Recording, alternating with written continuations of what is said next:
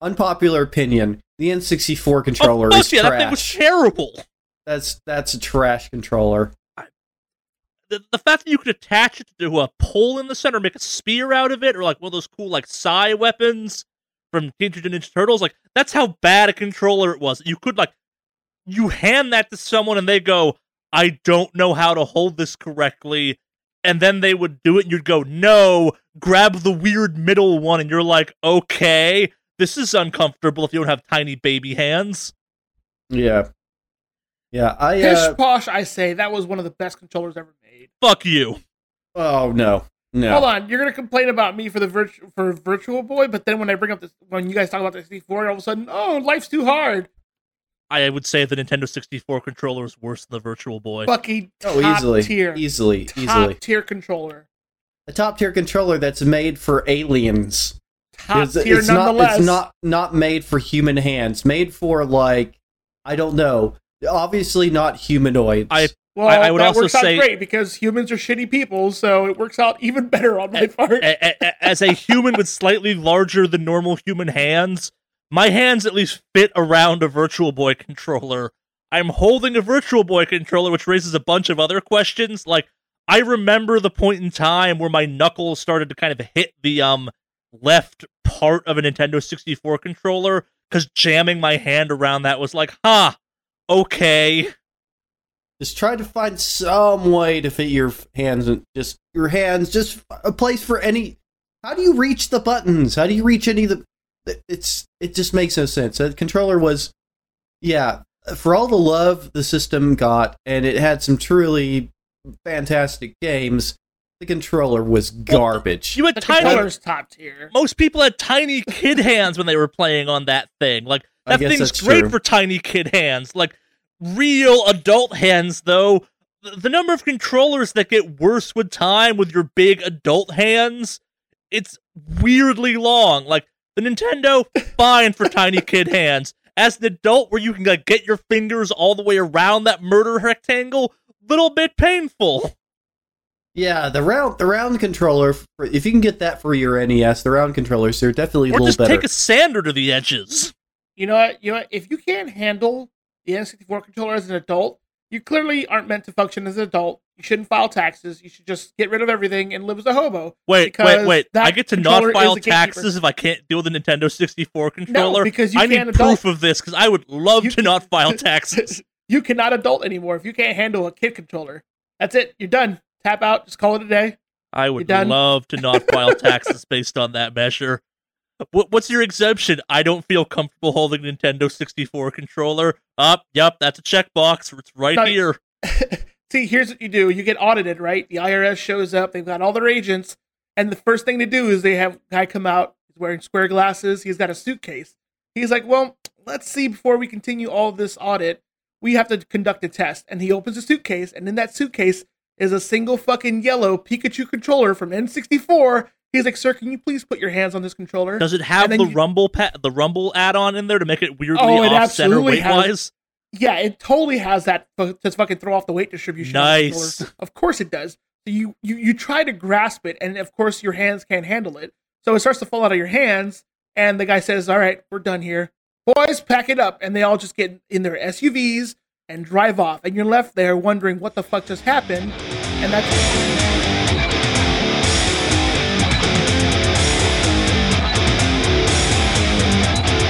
Hello, everyone out there. You're going to get a different breed of podcasts. You know why? Because all these other podcasts out there are sleeping. They don't know what's up.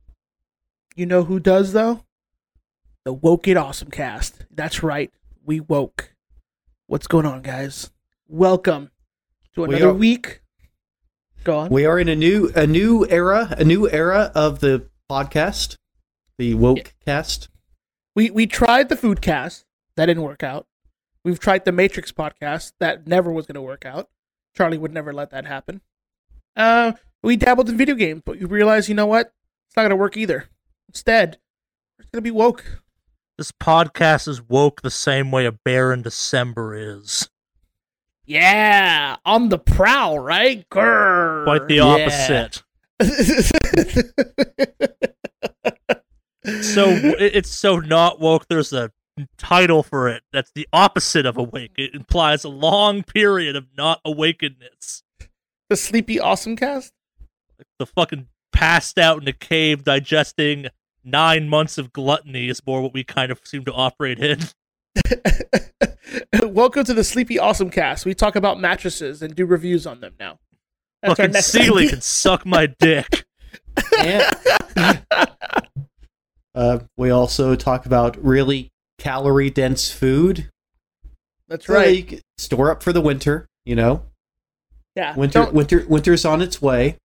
All right, how far do you two want to take this? 'Cause I got some bear facts I can throw out right now. Oh, Let's yes, run with this for a bit. Let's have some subs- fun with this. I subscribe to Bear Facts. Well, so fun fact. So towards the end, before hibernation begins, all bears that hibernate swap to a high in fiber diet to essentially constipate themselves to keep their cages sanitary over the long hibernation periods. They don't shit in their sleep, essentially.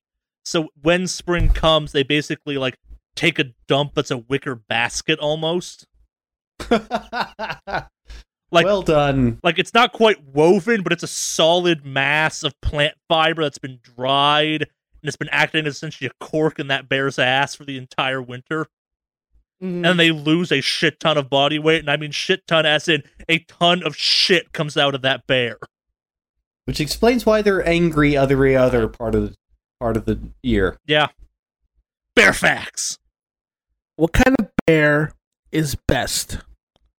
Kodiak. Care Bears. Well, there are two schools of thought. Okay. Does no one here? Oh, that's right. You don't watch The Office, do you, Charlie? No, I have taste. I'm done with this podcast about. Let's hear about these two schools of bear. Let's hear about these bear schools, these rival bear schools. It doesn't work if you haven't seen the damn show. Let's move on. Wait, you're telling me to move on.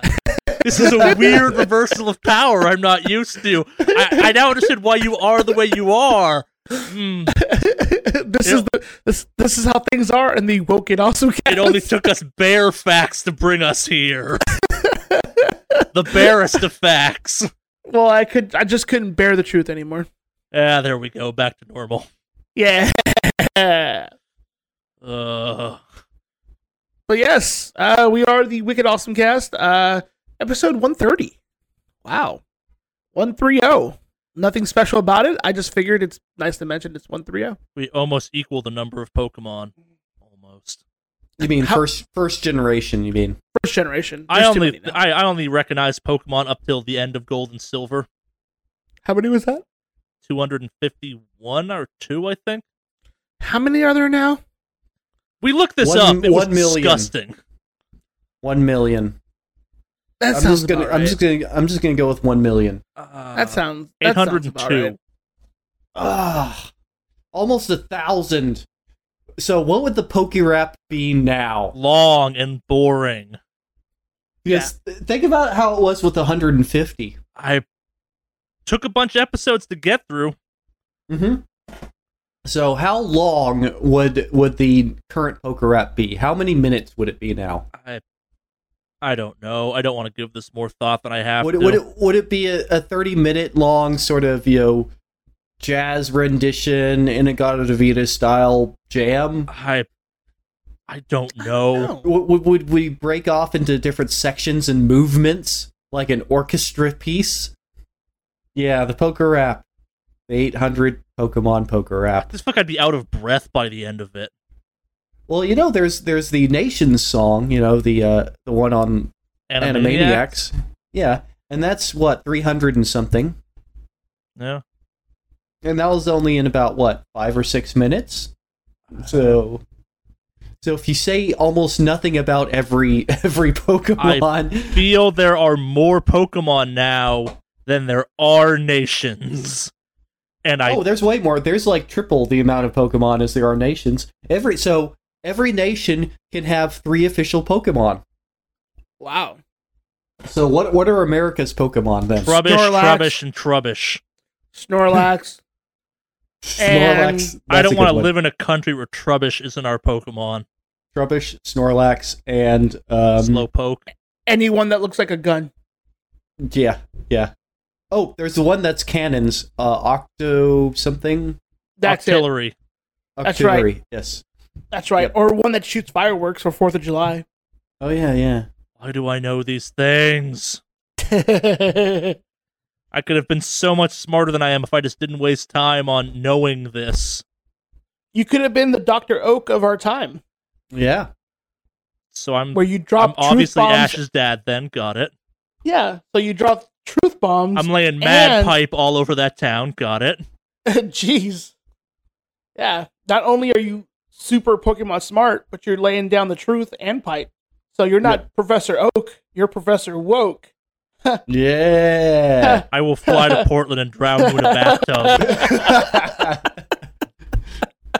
I'll leave a note. The Portland PD will show up and be like, "Oh, yeah, this was justified.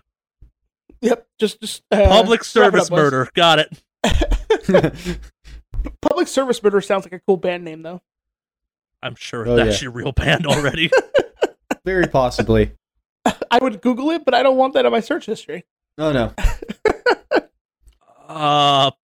It's a Law and Order episode. Yeah. Oh man. I'm unsurprised. Yeah, me too. Yeah, Ah. where were we? Oh yeah, we're a podcast. Yes, we are.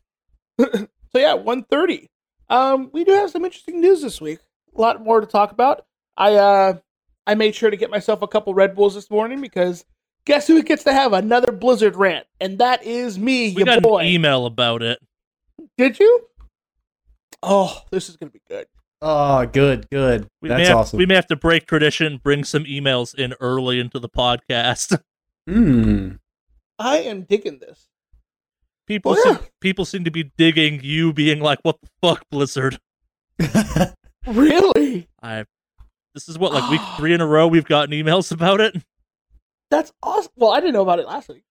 Did we talk about it last week? No, you've been Oh. keeping emails from me. I thought we talked about it last week. Maybe it's only 2 weeks then of the 3 that we've gotten them.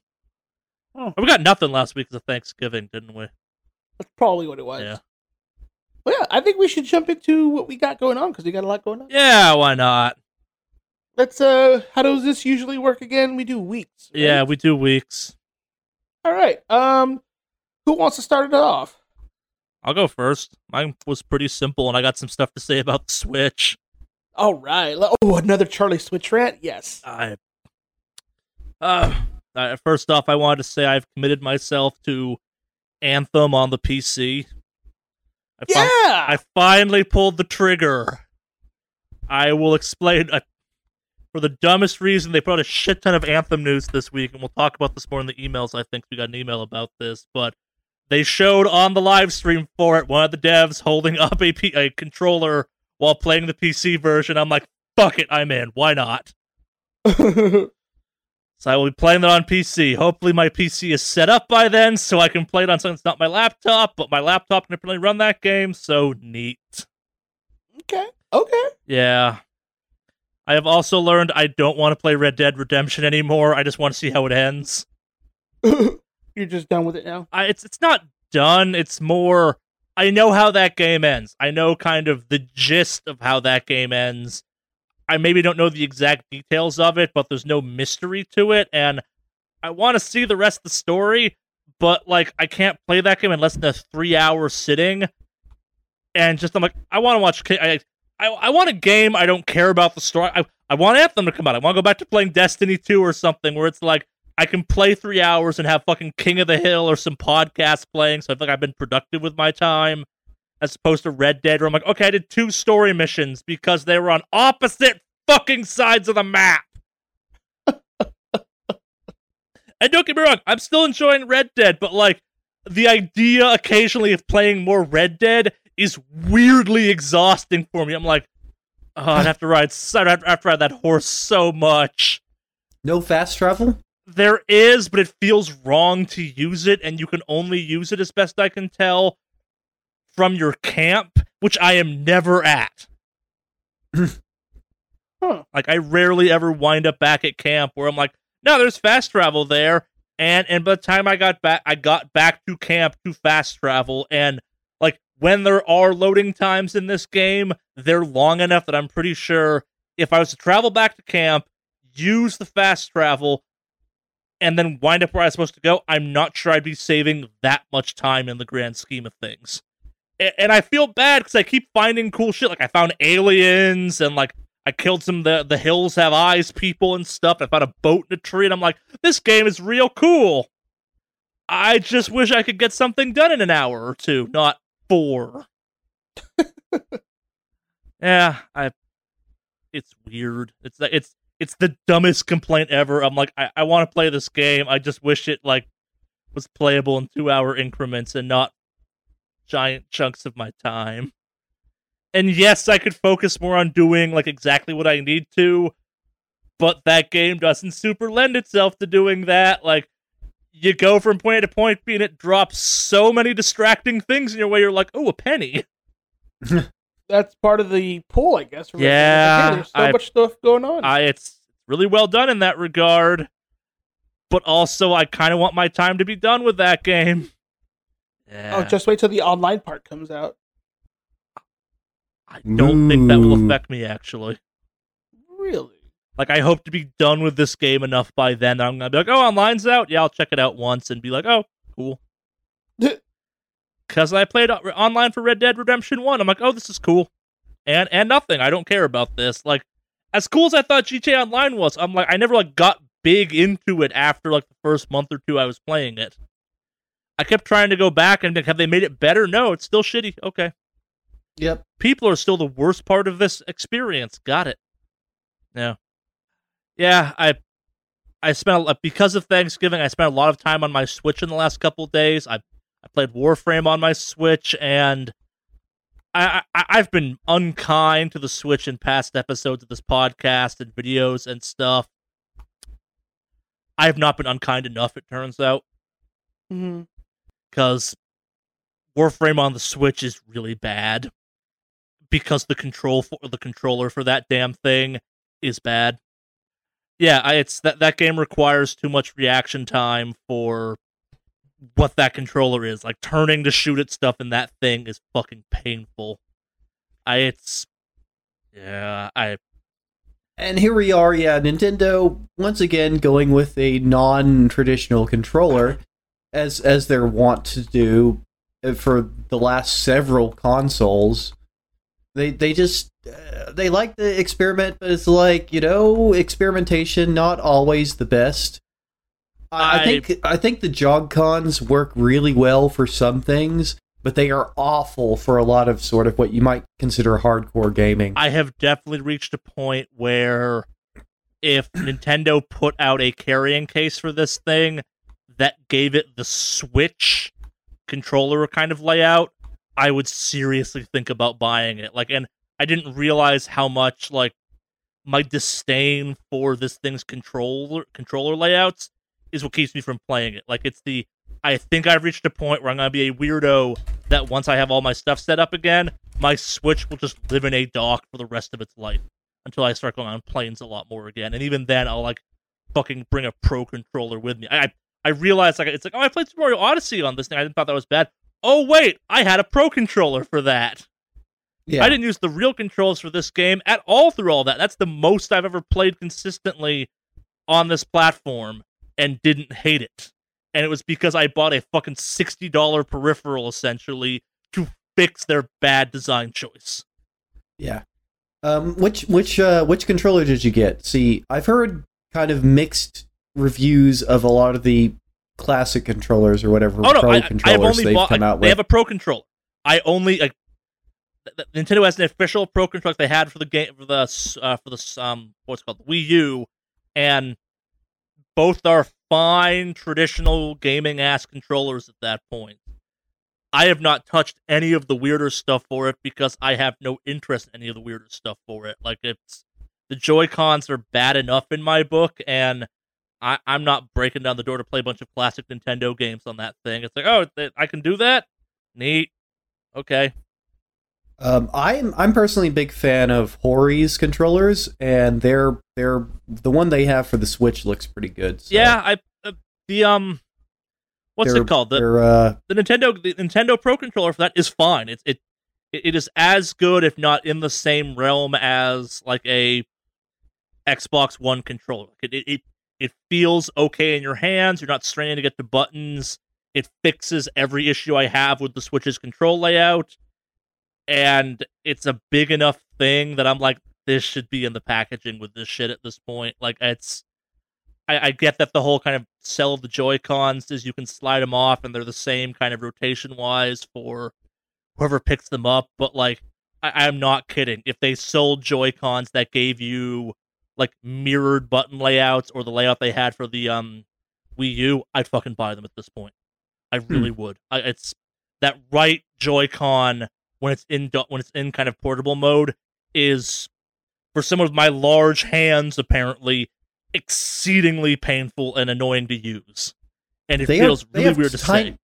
They have tiny buttons. Yeah, they do. That's the thing. It's like really tiny buttons. That surprised me actually a lot. Like I picked one up. I was like, wow, these feel like baby controllers. If you sold a carrying case for the Switch that turned it into a Wii U, I would definitely buy it at this point, I think. Like, it's really weird to say, and as someone who's taken a Wii U on a plane due to nefarious battery backup means, I think I've enjoyed playing that thing more on planes than I've enjoyed playing my Switch and stuff. I had not touched my Switch in a bunch of time, and like absence makes the heart grow fonder, or in my case, like gives you time to like double down on how much you fucking hate holding something, and holy shit.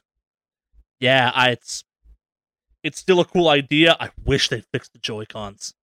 And I get it. The Joy-Cons were an intentional choice that I have to be like, okay, I respect this choice, but I do not like this choice at all. Give us buttons we can press. Buttons that aren't so tiny they hurt my fingers I when would just push pick them joysticks that aren't like the hand flesh part of my thumb, where it's like, no, I have to like shift my entire hand down to use this Joy-Con. Great. Yeah, it's weird, but I mean, yeah, it's in line with some of the other. Not every controller has the analog sticks on the same line. Some of them have them, like. Oh no, and that's fine, so long as my fingers can naturally like symmetrically rest on a controller and move accordingly. Like, yeah, like, that's not really possible for me on the Wii, on the Switch. I call it the Wii U. Like, and for a game like Warframe, where you play that game with sensitivity turned all the fucking way up because you are just whipping around that camera, it's a big problem for that game. Like, and I played some Warframe, and I'm like, okay, yeah, this was not great. Let's go play some of the other games I have on here to see if I'm being a big baby about this. And I realized a bunch of the games I've been positive on for that thing on the go don't require camera controls, so it doesn't matter. And I'm like, oh, yeah.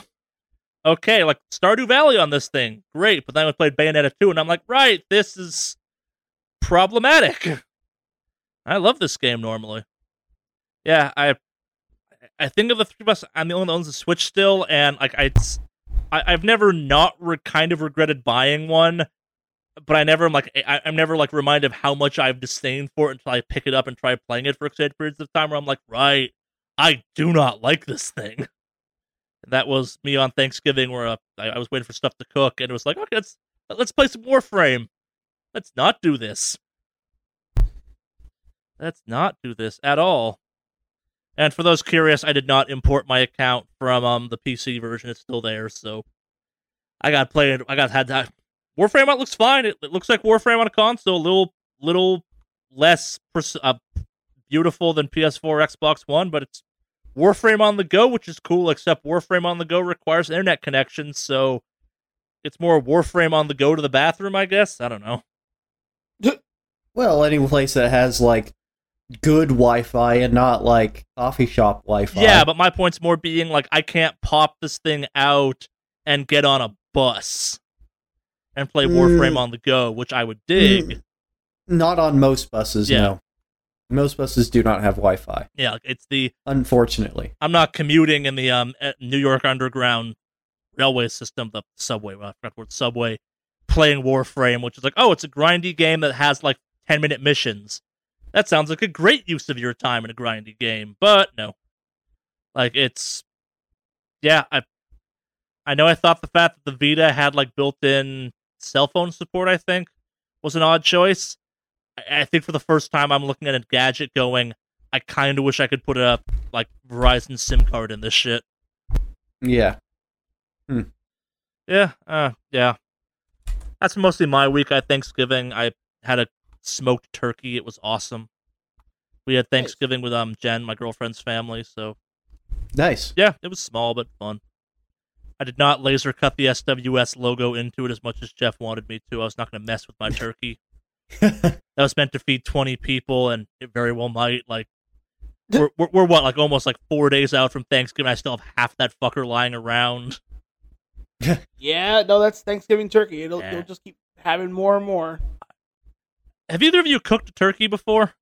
Yes. Nope. Explaining to people that have never cooked a turkey before, like the hassle that is cooking a turkey, was a weird part of Thanksgiving. It wasn't, I don't know, it wasn't that hard. I mean, mainly it's just like, I defrosted it for like a day and a half or something in the fridge. How big a turkey? It's pretty big. Fair enough, because like And most then- turkeys take like 4 or 5 days to actually defrost. I don't remember how many days it was. I Yeah. just remember it took a very long time, and then I brought it to, well, alright, so I got it actually as a bonus, as a Christmas bonus. That was my bonus. It was a turkey. So I was like, okay. And so I took it to my parents' place and cooked it for my family. I mean, like my siblings and stuff. Yeah. Everybody was in for the holidays, and so I cooked it up for them. I injected it with a bunch of homemade barbecue sauce, and it turned out pretty well. But yeah, that was that. But yeah, it wasn't that big of a deal to cook. I followed directions. Yours may not have ever been technically frozen then, which is the big thing. Like it's No, it was frozen. Huh? It was dead frozen. Huh. Let me tell you, it was absolutely dead frozen. Yeah, we found ourselves in a situation where there wasn't enough time to, in theory, defrost a turkey of that size Oh, prior to it getting okay. cooked. And it's like, well, thank God we did this approach. Yeah, Smoked turkey. Yeah. Okay, yeah, yeah. If it's not completely defrosted, yeah, I didn't even think you could cook the turkey. Can't. That's why we bought a smoked turkey or partially cooked turkey. I'm like, I don't want to deal with this. Like 6 fucking hours of an oven running. Yep. That's been on my end. Who wants to go next? I can go ahead. So, this is my first Thanksgiving away from my family. But yeah, this is your first kind of full Thanksgiving away from home. Yeah. So, it's weird because have I told you what we do for Thanksgiving in my family? Like, what we Nah, normally do? you've never mentioned this one before. So my family does a big get together with all the aunts and uncles that are nearby that can make it, and we have Thanksgiving breakfast and Thanksgiving dinner. So for Thanksgiving breakfast, we have what is it? Eggs Benedict, Monte Cristo sandwiches, tamales, and what else was it? There's one more thing I can't remember.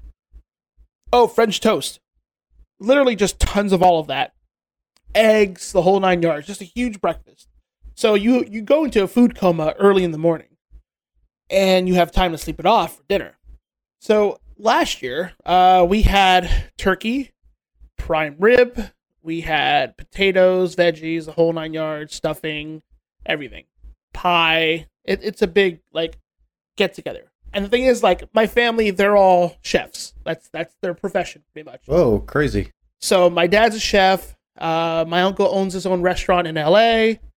It's a little shop that he got and he's been taking care of for a while, but he has Sure. a chef background. My other uncle is a restaurant manager for a big hotel chain. So it's a lot of kind of like kitchen / restaurant food prep experience. Yeah. So when shit goes down. And it's just always so good. Like, it's just, So to go from that to eating a shittily cooked T-bone steak at a Ooh. local greasy food diner is shitty. To say the least. Does sound depressing. Yeah, it's one of the few times of the year I was always like, fuck yeah, this is going to be really good. Like, I always look forward to it. Yeah, my experience with that first major holiday from home, it's a weird one. You're like, oh, right. Someone else used to do this shit. Got it. Yeah. So, next year we'll probably try to cook something up. I'm not sure yet how that's going to work out because I don't really cook. You'd better learn, motherfucker. I need to learn. Yeah. So, what else? So there's that, which has always been kind of like interesting, but we got through it. So that was Thanksgiving. My girlfriend's car died, which sucks. That actually happened a few weeks ago, but we've been kind of working around that. So we're in the market for looking for a shitty car or a cheap car for her to get around again. Cause yeah, it sucks. I've been recently frustrated with my PC for some reason, and I feel it's time to just reformat it and start fresh with Windows, a nice installation of Windows 10 again. I don't know why, but I just feel that's the thing to do right now. So I might do that this week. But I looked at graphics cards this weekend, or like literally yesterday. I have time, I think, for an upgrade to either the 10 or the 2. Well, I still have a 780 GTX, so I've been scoping out some of these 580s that are going on sale. That's AMD. Yeah, AMD. Yeah, they're mid-range, but it's fine. Allegedly, they have something coming out in the next year or so that's gonna be a big deal. Yeah, but you're always waiting at that point. Yes, I keep waiting for some of the, like, apparently we're in a weird spot where they make 1070s that are better than most of the 1080s and cost $100 less. So I've actually been looking at 1070s being like, it's basically, if you don't do VR, don't get a 1080. Yeah, you don't need to do it. Yeah. If you're not doing anything high level like that, you don't need that. That's why I'm looking at the 580s and even the 590, which is a relatively new one. Yeah, I have a 980 in my machine, and I guess that's like, we're starting to reach a point where that's starting to be at the low end of what's kind of acceptable, and I'm like, maybe it's time. Yeah, I have a 780 in my machine, and it's been pretty powerful. But I do plan on doing some VR development at some point, so I do need a better video card. Yeah, maybe you'll be the one of us gets a 2080, because that seems to be a nightmare world. Yeah, so that's pretty much where I'm at when it comes to like the gaming card stuff. I know it's Black Friday and Cyber Monday coming up, so not to hijack it, but has anyone else noticed that a bunch of like Cyber Monday deals have been showing up days before Cyber Monday? Oh yeah, that's every time. Black Friday started weeks ago. Fucking sick of this like pretentious like, oh, it's because of Black Friday. No, it's because fucking Christmas is coming and we're doing sales. Just like fucking call it a holiday sale at this point. Let's drop any pretense we have of it being linked to a day. Like, Amazon's like, oh, Cyber Monday. I'm like, shut the fuck up, Amazon. It's Tuesday before Thanksgiving still. Yeah, I mean, the thing is, every holiday is starting earlier every year. Eventually, it's just going to be like, there's not going to be actually a beginning or an end to the holidays. It's just going to be all year round. This is going to be always Christmas. It's either Christmas or it's time to shop for Christmas. There's no other days. I guess I have less of a problem with that than this like, oh, Black Friday's coming 4 fucking weeks before Black Friday. It's like, oh, we're doing Black Friday early this year. No, you're starting a sale. Black Friday is a very specific point in time that does not mean what you think it does as a consumer. Yeah, no, pretty much. That's what it's become at this point, and I kind of just realized that's what it is. So I've been scoping stuff early now. Thank you, Reddit. Build a PC sales. Yeah, but I have been scoping out some stuff. So there's a list of things I'm thinking about getting, and we'll see. One of them is I did end up actually buying the expansion for Stormblood. Final Fantasy 14 Stormblood. Yeah. So I'm kind of playing around with that right now, and it's interesting.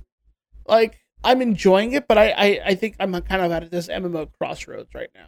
I definitely re-downloaded that game over the weekend. I've not resubscribed to it, but it's definitely on my laptop again.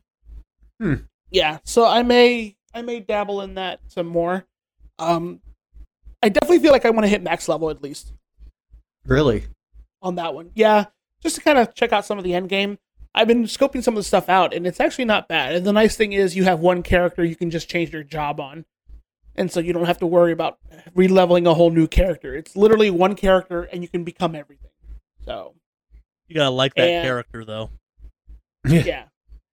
But it's also kind of interesting, too, because, like, one of the things I was reading about is they treat, like, professions, like the crafting stuff, like an actual class, like a rogue or a hunter.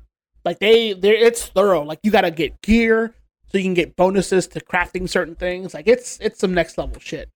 So I can appreciate that. So I'm gonna give that a go.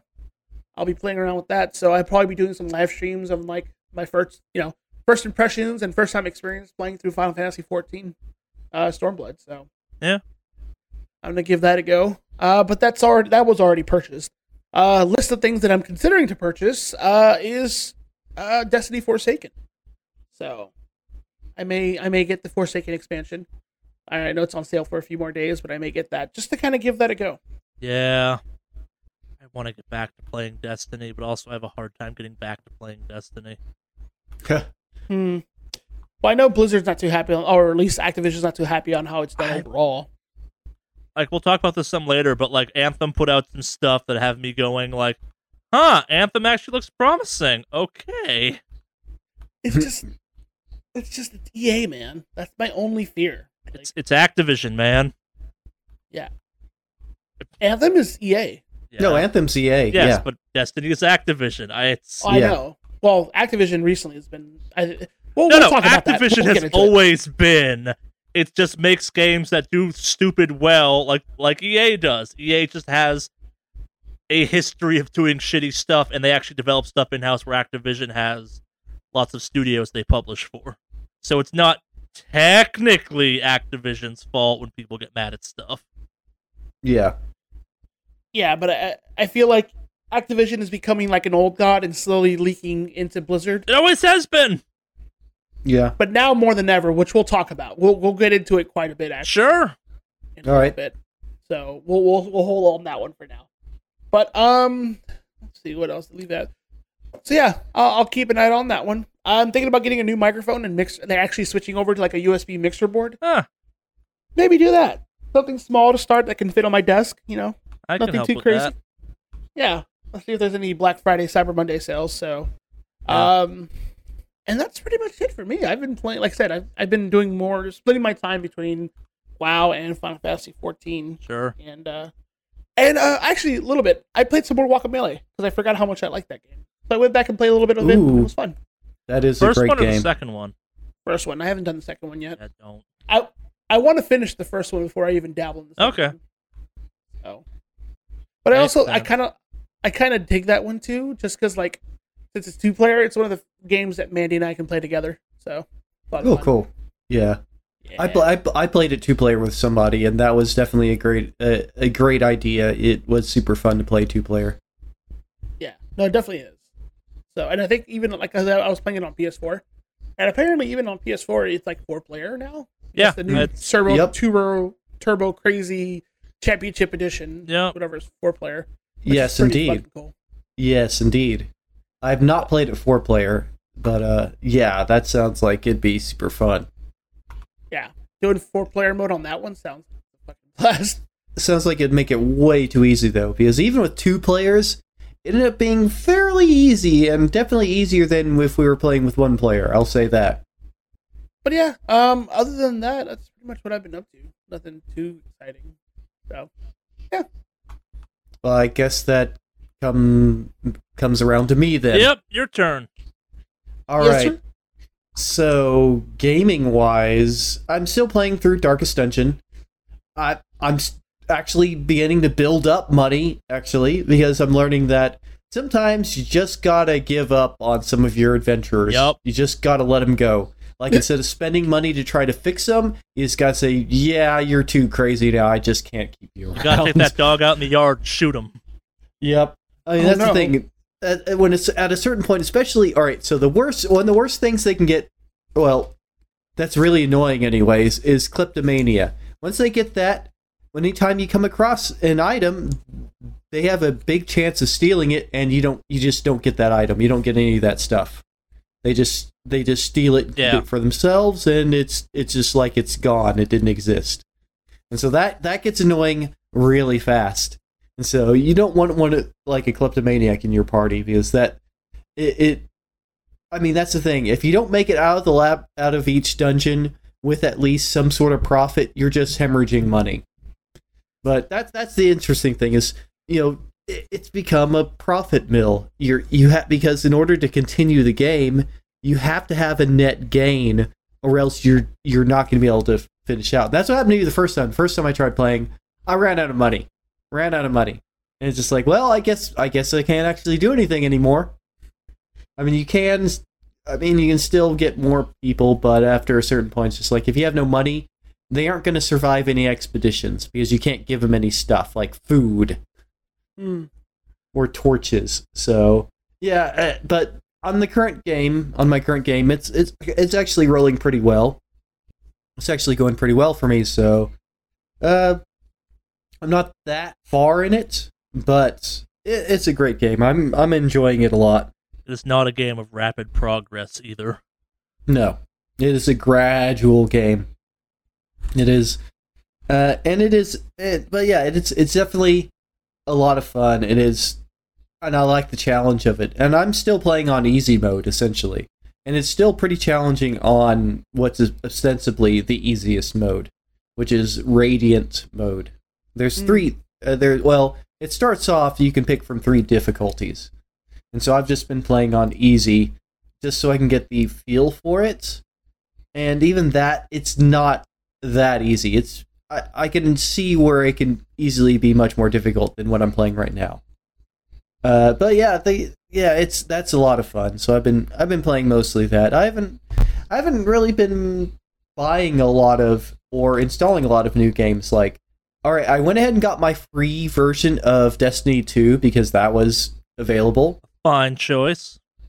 It's free, but I haven't played it yet because I am saving my money I'm saving. I've been saving money so I can buy a nice new hard drive that it will fit on. So I've mentioned this before. I'm pretty sure that I have a solid state hard drive, and so that's what I want for Cyber Monday. I want a good, at least a terabyte size main hard drive, so that I can install all the games that I own, or at least most of them that I want to play.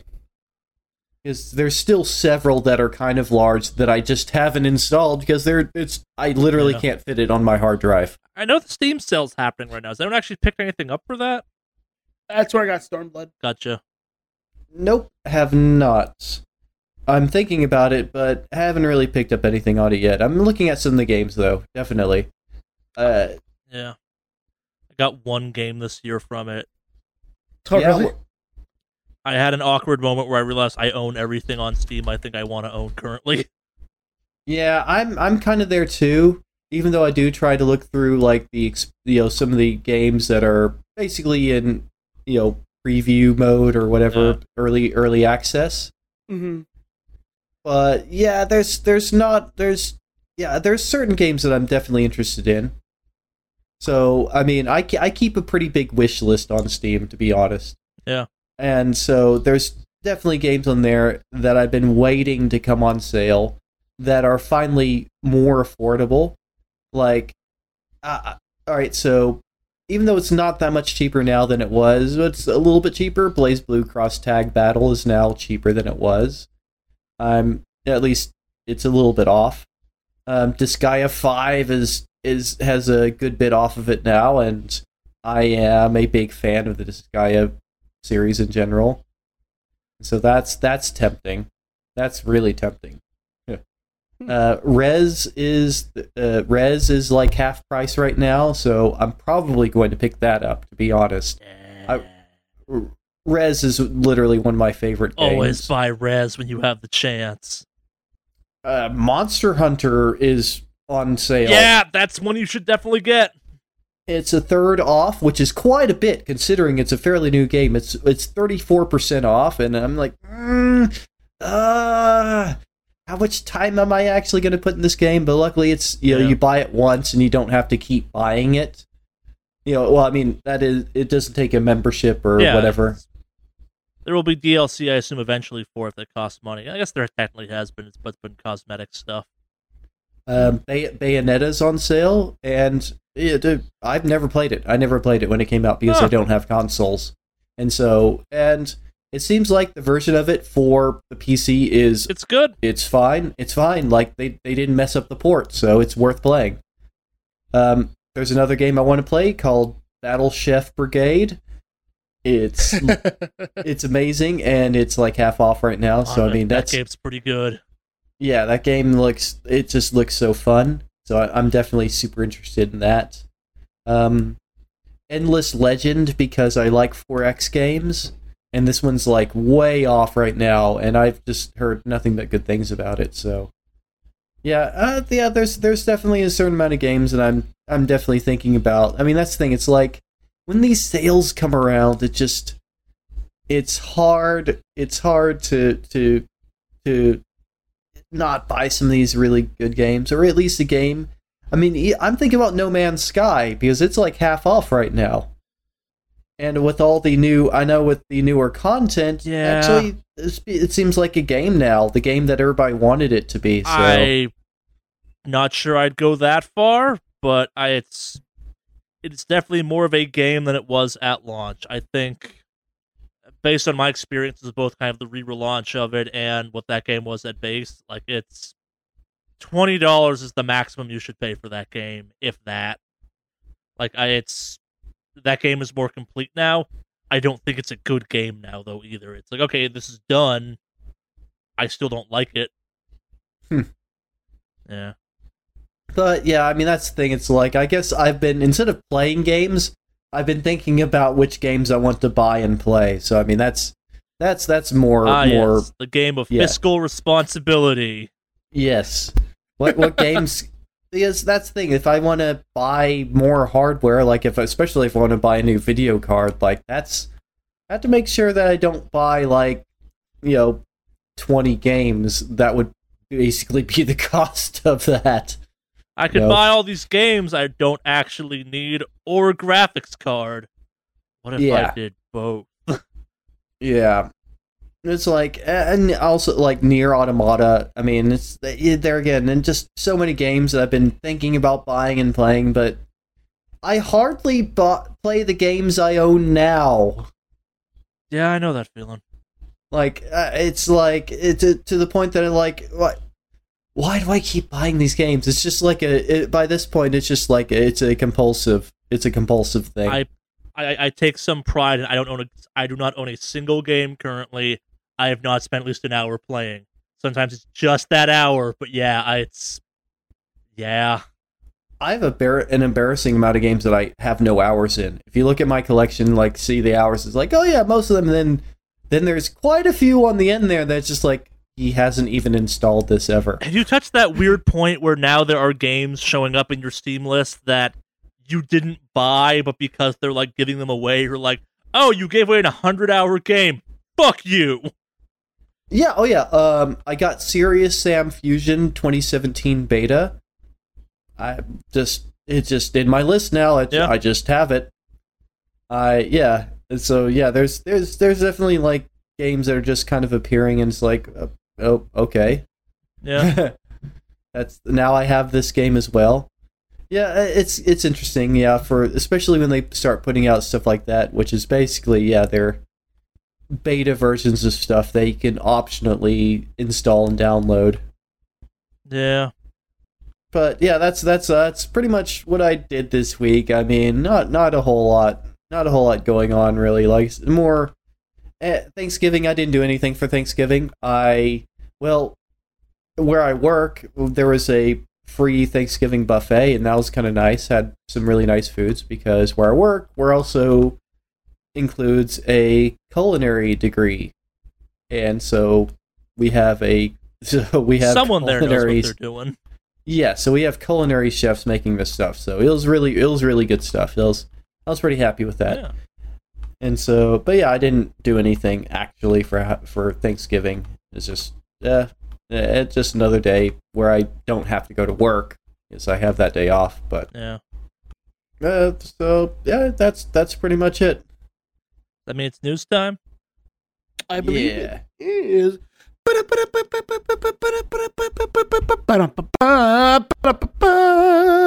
I'm not gonna lie, I half expect you to do something weird with it this week, given your other ongoing things. No, this part is sacred. Fair enough. Where to begin this week? It's a weird week. Yep. For a week that kind of only half happened in the U.S., where a lot of the gaming drama seems to happen, we have a lot of stuff. Just speaking of the U.S., TwitchCon is coming to Europe. Yeah. You get to deal with that nightmare now. Congratulations. It's all Yay. yours. All yours. You can yeah. I mean, that's the thing. It's like I watch Twitch and I stream myself, but some of the streams that are super popular, I just don't understand. I do and I don't. I'll say that. I do and I don't. Well, I understand why they're popular.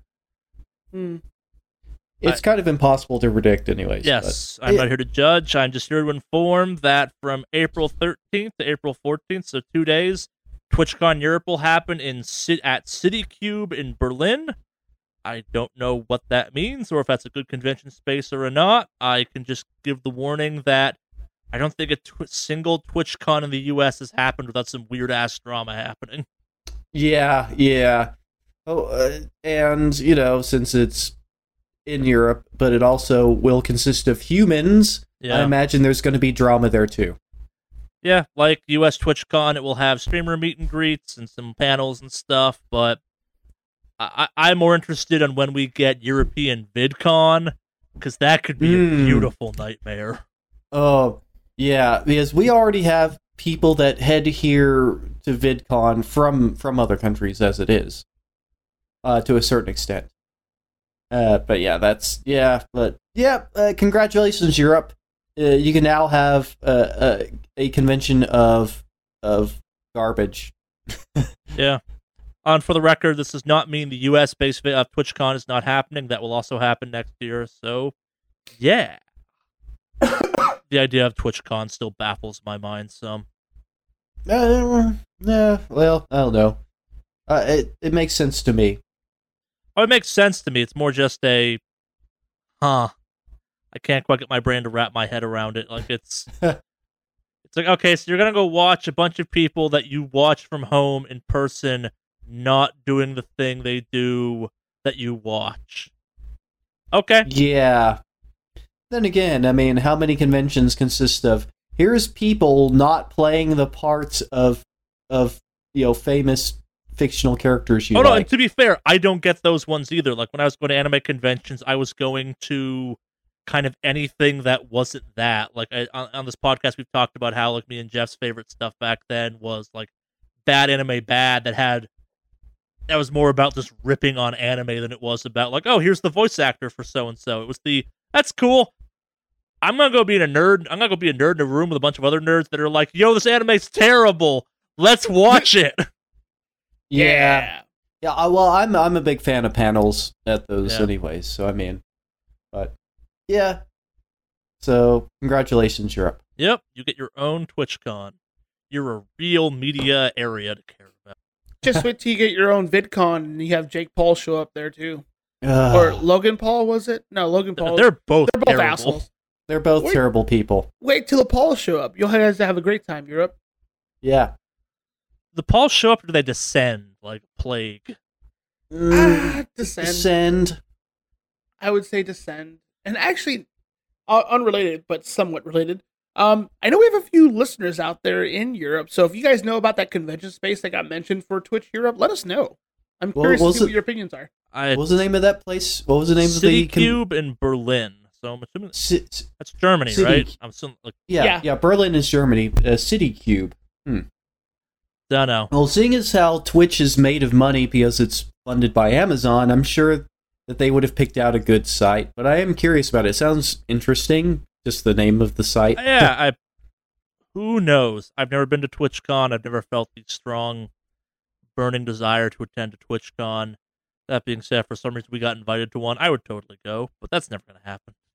Yeah.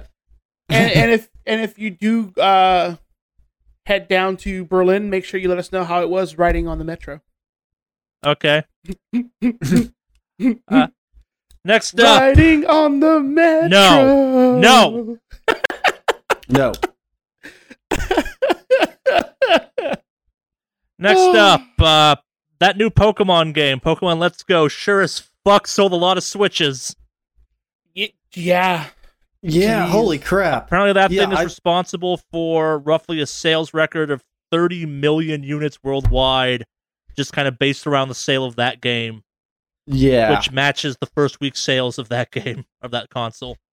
Yeah, it literally like doubled the Yeah. amount of Switches Oh, sold. sorry, you're right. That's The first crazy. week's sales of the game selling consoles to play the game matched the lifetime sales of that console. Yeah, it's crazy. But I mean, that just goes to show you, Pokemon basically is a money printer. Yeah. It just mints money. It's just that franchise will sell anything. You slap that on pretty much anything, it's gonna sell at this Yeah, point. and I think this is so. They sold a lot of things that have Pokemon on them. Big surprise. I think what's more telling in this one is previously the stuff for Switch that was the must buy was either Super Mario Odyssey or The Legend of Zelda Breath of the Wild, Yeah. both which had some weird reactions from the fan community based around those two franchises. I do not think the success of Pokemon on that console is actually a good thing. So Really? all right, so It's not a now bad you gotta- thing. It's not a good thing though either. Like, it's one of those ones where you have two big Nintendo franchises that I'm not going to say it didn't do well. They sold well, but hey, Let's Go Pokemon is basically Pokemon Red and Blue. I guess it's technically Pokemon Yellow repackaged, and it's a totally new game. I'm not going to undersell that, but it is in so many bizarre ways a remake of an existing game with a lot of kind of cool stuff added. And again, I'm not knocking the game. It's got some stuff I think all Pokemon games should have at this point in time, but also it's not as new as we keep acting like it is, and it links up with fucking Pokemon Go. Yeah. Well, but that's the other thing. I mean, that's the thing is like you link your best-selling games and That's not brands Nintendo together. property. Yeah. That's I mean, Niantic, no, that's- technically. Yeah. Well, it's Niantic, but Niantic gives a ton of money to Pokemon Not and as Nintendo much to as use you that. think. Really, for that licensing? No, but Because I would most think of that that money the goes to Niantic. Really? Because I would have thought that the Pokemon licensing is probably a pretty big cut. It's not a small cut, but it's not as big. It's a licensing fee. It's not royalties. Yeah. Yeah. I would have thought it was royalties as well. No, that we talked about this a while back when that game first came out. Like, the popularity of that game caused a big jump in Nintendo stock, and Nintendo had to get out there and say, actually, no, we do not make that much money off Pokemon Go. Interesting. Yeah. But they get the money off of Pokemon Let's Go, though. Yep, and this one's weird, because it's definitely not the Pokemon game I want on the Switch. I want a full, realer Pokemon game than this, I guess. Like, you don't battle other Pokemon to capture them. You do the Pokemon Go thing, which I think That's is a little lame. lame. Yeah. Well, but then again, it does make... I think the Pokemon would actually be better if it was a combination of both approaches to capturing monsters, because it's practically like there's an assumption that every single monster you're going to run into, they're all going to fight you. Maybe most of them are actually just not fighting Pokemon, and you can just kind of throw a ball at them and you'll catch them. That actually makes a little more sense, because Yeah. it's not like we walk outside and every single animal attacks you immediately. Maybe not like, where you oh. live. In my neck, I'm constantly fighting squirrels. Fucking Right, deathed fair out enough. squirrels. Fair enough. Nah, it's proven to be very successful. My fear is that Nintendo kind of looks at this and goes, hey, this did real fucking well. Let's hitch ourselves to this style of game for the foreseeable future. And, like, while I don't like Breath of the Wild that much, I do appreciate that they made a very different departure for a Zelda game. Like, I Yeah, give them an points for open that. an open world, a really open world style Zelda game, like massively open world style. Yeah, and like it's the Switch ain't doing bad. I just also like it's in a weird spot where it's not like I'm not buying a lot of games for it. I know some people are, but it's very hard for me to justify a purchase that's not a Nintendo exclusive for that thing, unless it's a game I expect to play on the go. And like Warframe, I got because it was free and a novelty at that point. I was kind of curious, but yeah, I've played more Fortnite on that thing than I think I played anything else except Mario Odyssey. That's not very much. Moving on from that to something a little bit weirder, I guess. The UK Gaming Commission has come out and clarified that they've never actually said there's a link between loot boxes and exposure to gambling. Well, I mean, all right, so that's good. If they didn't actually have enough studies to make that proper causal link, then it's best that they clarify. Yeah, so, and this is kind of only news because you have parts of Europe, I think it's Belgium has been the kind of biggest driver on this force, where they've been banning games for kind of lack of adherence to the loot box rules they're now enforcing, and I guess the media, probably us included, have been running with this idea that, like, yes, the UK Gambling Commission did at one point say, hey, we're going to investigate whether or not we think loot boxes are exposure to gambling, and I think kind of all our assumptions because we've played with loot boxes is they're totally fucking gambling. But I guess they are. Yeah, the findings they found are, yes, they are kind of gambling adjacent, but the numbers they basically threw out is that 15% of children aged between 11 and 16 are wear skins or have like stuff like skin betting for video games and stuff, but only 3% of that are actually actively involved in it, which puts it in the weird category of like, I know I played blackjack and poker in elementary school growing up. Yeah. And that's that number. Is that exposure to gambling? Yeah. And yes, it is. I mean, yeah. I'd say it is. I mean, that's the thing. It's like, you can't... All right, so gambling shouldn't immediately be this bugbear that's just like, okay, anything gambling related is immediately bad. Yeah. It's context, and like a lot of things, we have to talk about these things in context. And this is the context of not just gambling, but gambling when it's obviously targeted at children. Just like we've discussed this before, like last week.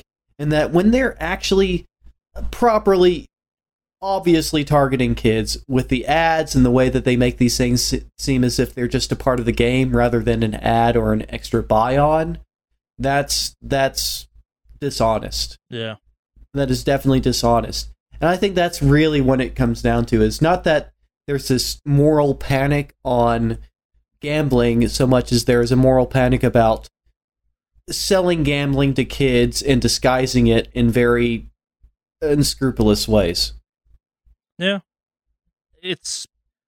I am genuinely curious where the conversation on this is going to go, because this is the first kind of major thing to land on the side of what I wasn't expecting, and maybe to a certain extent you should expect kind of political outfits to fall wherever the fuck they choose to, and could I totally believe there's some loot box lobbyist out there being like, yo, we need this shit, and here's some money to say it's fine?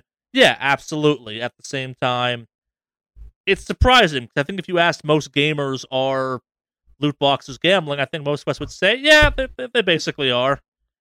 But I guess also at this point, it's also raising the question of, like, is this really kind of, quote, exposure to gambling?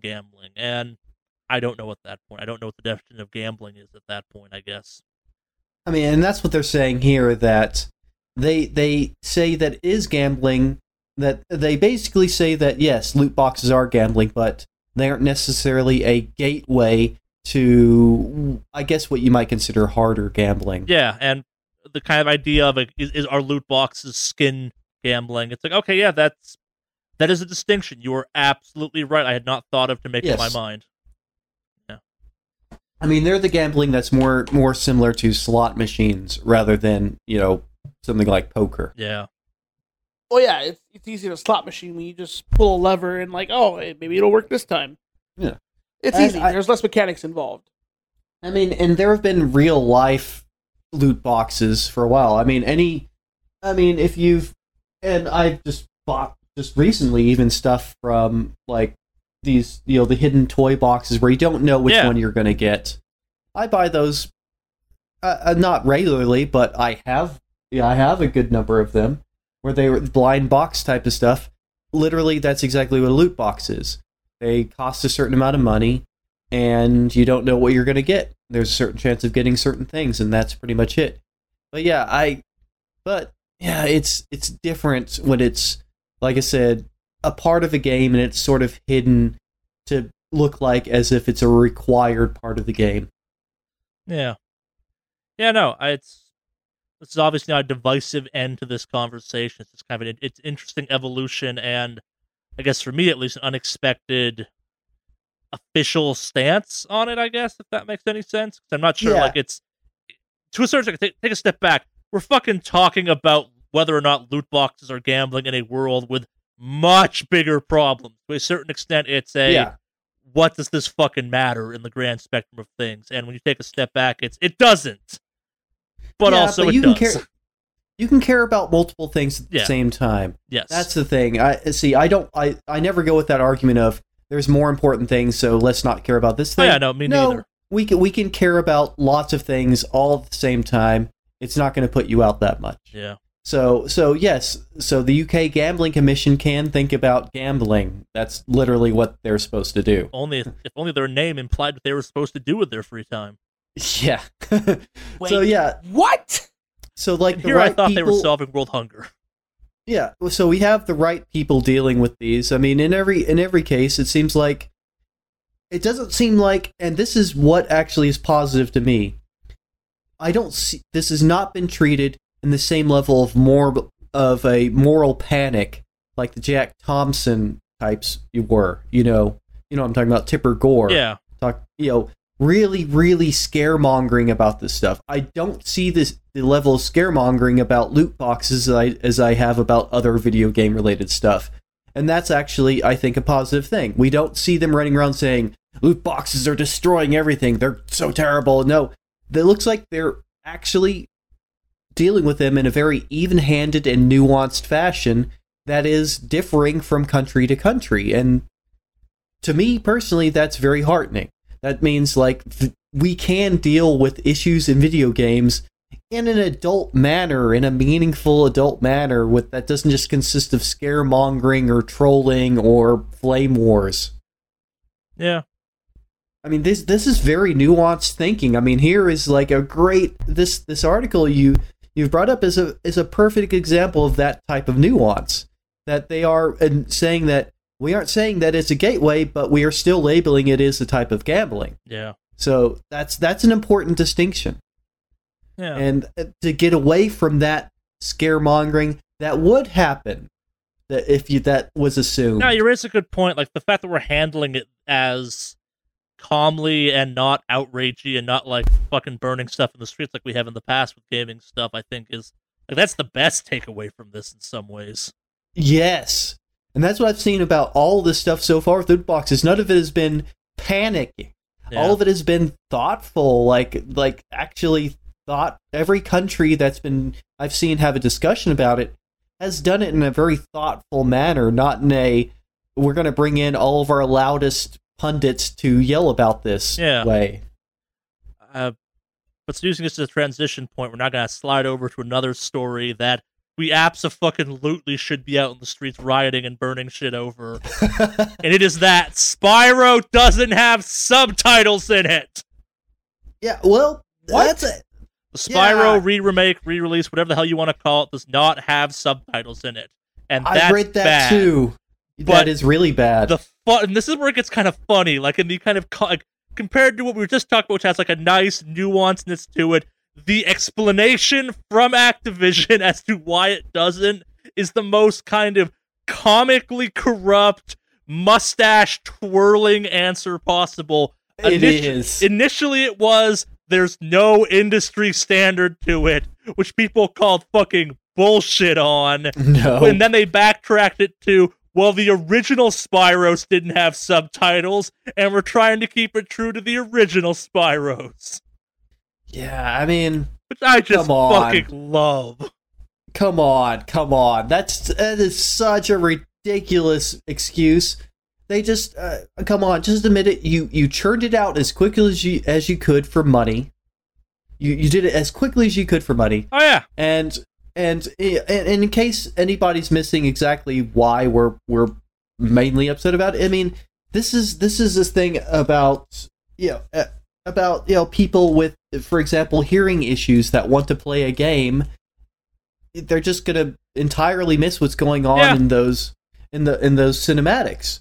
Like, and those cinematics, Spyro, are pretty important to the actual story of the game, so you just won't understand what's going on. And to make it even funnier, I guess there were subtitles in the original Spyro 2 and 3 that are part of just aren't in the game. Yeah, there are. Absolutely there are. And they just didn't put them into this re-release. So we have to look at it like this. There's a better way to approach this. Activision didn't put captions in. They just proved they hate the deaf community and don't want them to play the games. So if you are deaf, or sorry, not deaf, but whatever, if you're deaf and you can't hear what's going on, just don't buy an Activision game. They just made it that much easier for you to know not to give them their business. This is the weirdest part of this. So, do you know what game from Activision has like above and beyond support for the hearing impaired? What game? Fucking Call of Duty. Like, down to it's got stuff where they'll have subtitles and you drop into a game mode. They'll have a subtitle for what fucking game mode the announcer just announced it is. Yep. Which, again, like, doesn't make it better, but it's also no, as a company, you've obviously thought of this before. Yeah, you just got lazy here for a cash grab. Just admit it. Yeah. Let's do the most reasonable thing. Activision hates the deaf, and that's why they didn't put subtitles. I will let you go that path on this one. and I'll say this extra. As a developer myself, if you don't know how to put text on a screen, what are you doing in development? Yeah, as someone who's working in the payment industry, the idea of subtitling is easy. Come on. Putting letters on the screen, like especially in cinematics. In the cinematic, just in general, let's just say that the layer, or at the point in like 3D generation that you'd be even adding text on top, it's just you could do that. You could literally do that with a shader. You could add in text with a shader if you needed to. I mean, it's just ridiculous. That just, come on. Like, that is like a pixel shader. If you could actually write in text into any 3D thing just using a pixel shader. Just use a pixel shader to create your text in there. I mean, come on. It's so ridiculous. But it's my money and I need it now. It's not like we're dealing with like a Sega Master System and some sort of weird bespoke hardware. We're dealing with basically PCs now. So I mean, come on. Yeah, get with it. Kind of in the same vein as how ridiculous this whole situation is. Either of you two H1Z1 fans? Nope. Yeah. Were either of you aware that there's an esports league built up around that game? Nope. Well, it's collapsed. Yeah. Okay. What a shocker. Because the teams were going unpaid for it. Mostly for me, I didn't know H1Z1 had an esports league. Me neither. Yeah. It's almost like a game that just came out of alpha into a beta after being in alpha for how many years now? Yeah. Yep. What? They don't have an established esports league set up and they're not paying their players? Well, color me surprised. Yeah. Well, isn't that's the same creator as PUBG, right? No. Or people that worked on H1Z1, or is that no? Hold on. So the original one was a mod for Arma 2. Yeah, that's right. Yeah. Arma. Yeah. That became what H1Z1, which has admittedly converted to a battle royale mode. Yeah. Mm-hmm. And that's part of the mystifying part of PlayerUnknown, because there were cheaper ways to play a battle royale mode that was in some cases further along than that game was. But there's not much more to say on this one except video games are weird, apparently. Yep. And Just maybe esports shouldn't be everything. Those guys should just move on. Those players should just move on to playing totally accurate battlegrounds and get the same play. Yeah. Get the same experience. Yeah. Kind of continuing our trend of, okay, that's a thing. I remember last week we talked about how they were changing some stuff in Rainbow Six Siege that was upsetting players for the international market. Yeah. They're not doing that anymore. They're like, I guess we won't do that after all. Yeah, my reaction on this one is like, okay, you said you were doing this, now you've walked it back. I don't know. Like, I in hindsight, I'm not sure I cared that much you were taking this stuff out, but I also don't play that game. Like, some of the stuff was, okay, whatever. At the same time, I like skulls in video games, and when you go after skulls in video games because a certain market does not like skulls, that feels a little weird, but yeah, that's not changing anymore. So the explanation they gave was like splitting it up into the global version versus the already existing version was problematic. And I'm like, no. People seemed really upset about this, and you're not sure how well it will do in other markets. Yeah. So, yeah. Well, it's dumb. Well, the thing is, I mean, at least that does mean that companies are continuing to listen to consumer outrage. Though, I'll just throw an aside on here about that. I hope that they don't.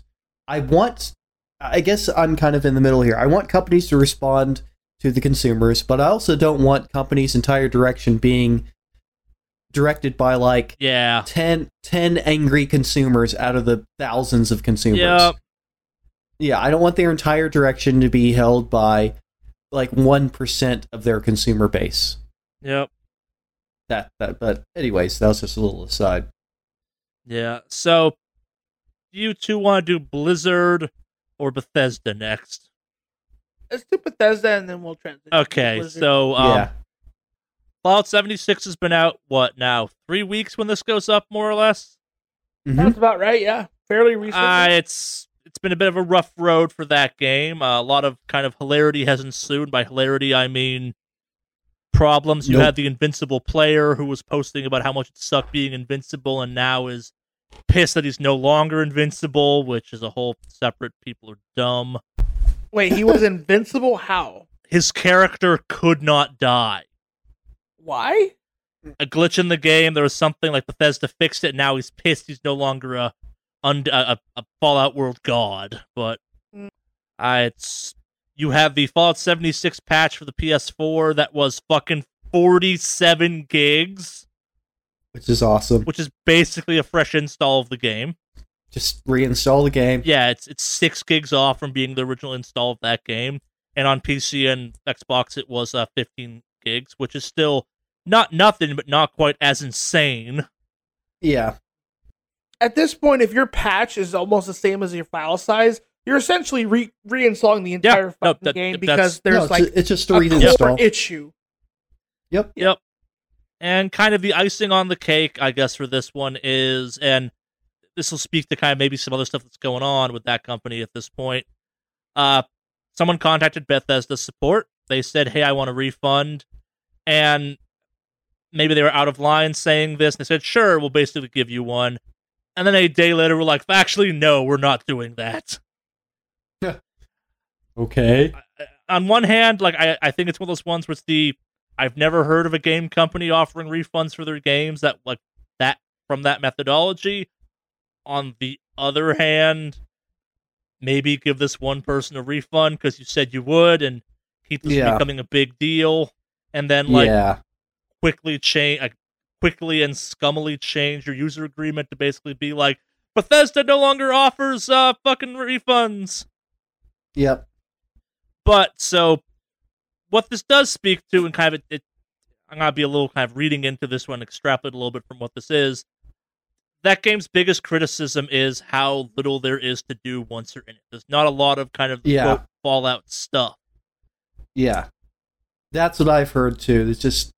It seems like you create your dolly to put in the game, and then it's just like, well, I'm in a game now.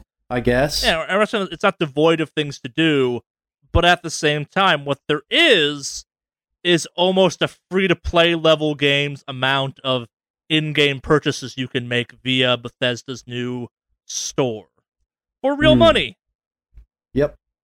And while none of those are major just yet, the fact that they're already offering almost a 50% discount on this game on a bunch of platforms, Yep. I think kind of speaks to the idea of the point of this game was to get it in people's hands and to get you paying money for it. Yep. Yeah, that sounds pretty fucking accurate. I personally would bet money that by the next 6 months we'll see Fallout 76 go free to play.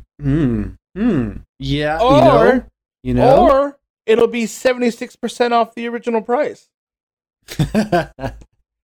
Yeah, maybe. I feel like that might be a thing that like Bethesda. Oh, we're offering a 76% discount because, haha, we're clever. Yep. Ha-ha. And at that point, I will take all my credit. Bethesda, you can send me a free copy. Yeah, it's real weird following that game as someone who's like, oh, this is bad, but like, not for me because it's not the game I want. And now like it's the, wow, this has gone places I never expected it was going to go. Like, at this point, I'm just eating popcorn, waiting to see what comes next. oh no, my one of my favorite things the last couple of weeks has been news outlets that like covered Fallout 76 in real positive ways frequently. Mm-hmm. Kind of eating crow and posting articles about what the reality of Fallout 76 is and like having links to their positive articles, but like linked in like sarcastic or like, yeah, in the past we were like super enthused about this idea and now we're playing it. Here's that article. Here's what the reality is.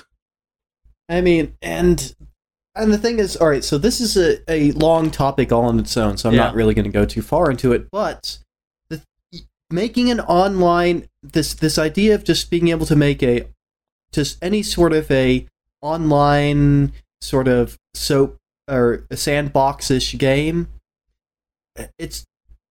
there's too much thinking that all you have to do is I just create a world and I just dump people in it and that's all it takes. And I mean, it's harder to just make, I mean, that's the thing. You have to give people a good purpose and a good reason to be in that world for one thing. It's not enough to just make a world. You have to have a world that's engaging for people to actually want to be a part of it.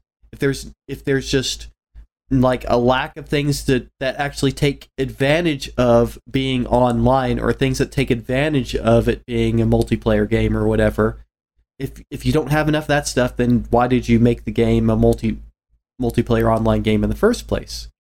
It's just, I think it's too much thought of as sort of just like a magic addition. You just add this to the game. I mean, they did this with Assassin's Creed Unity too.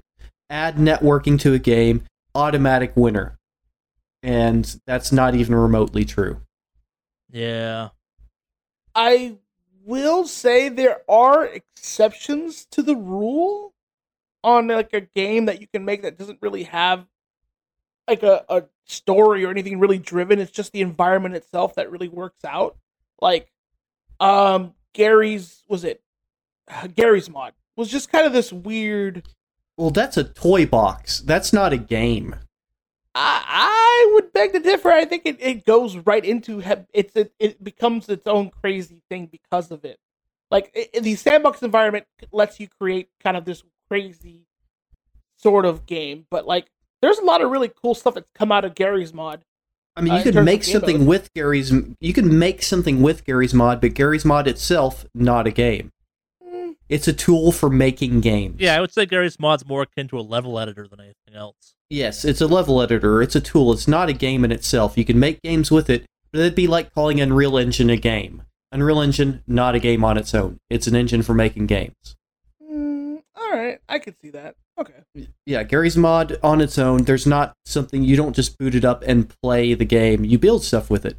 I mean, for instance, I would call Legos a toy, but I would not call them a game.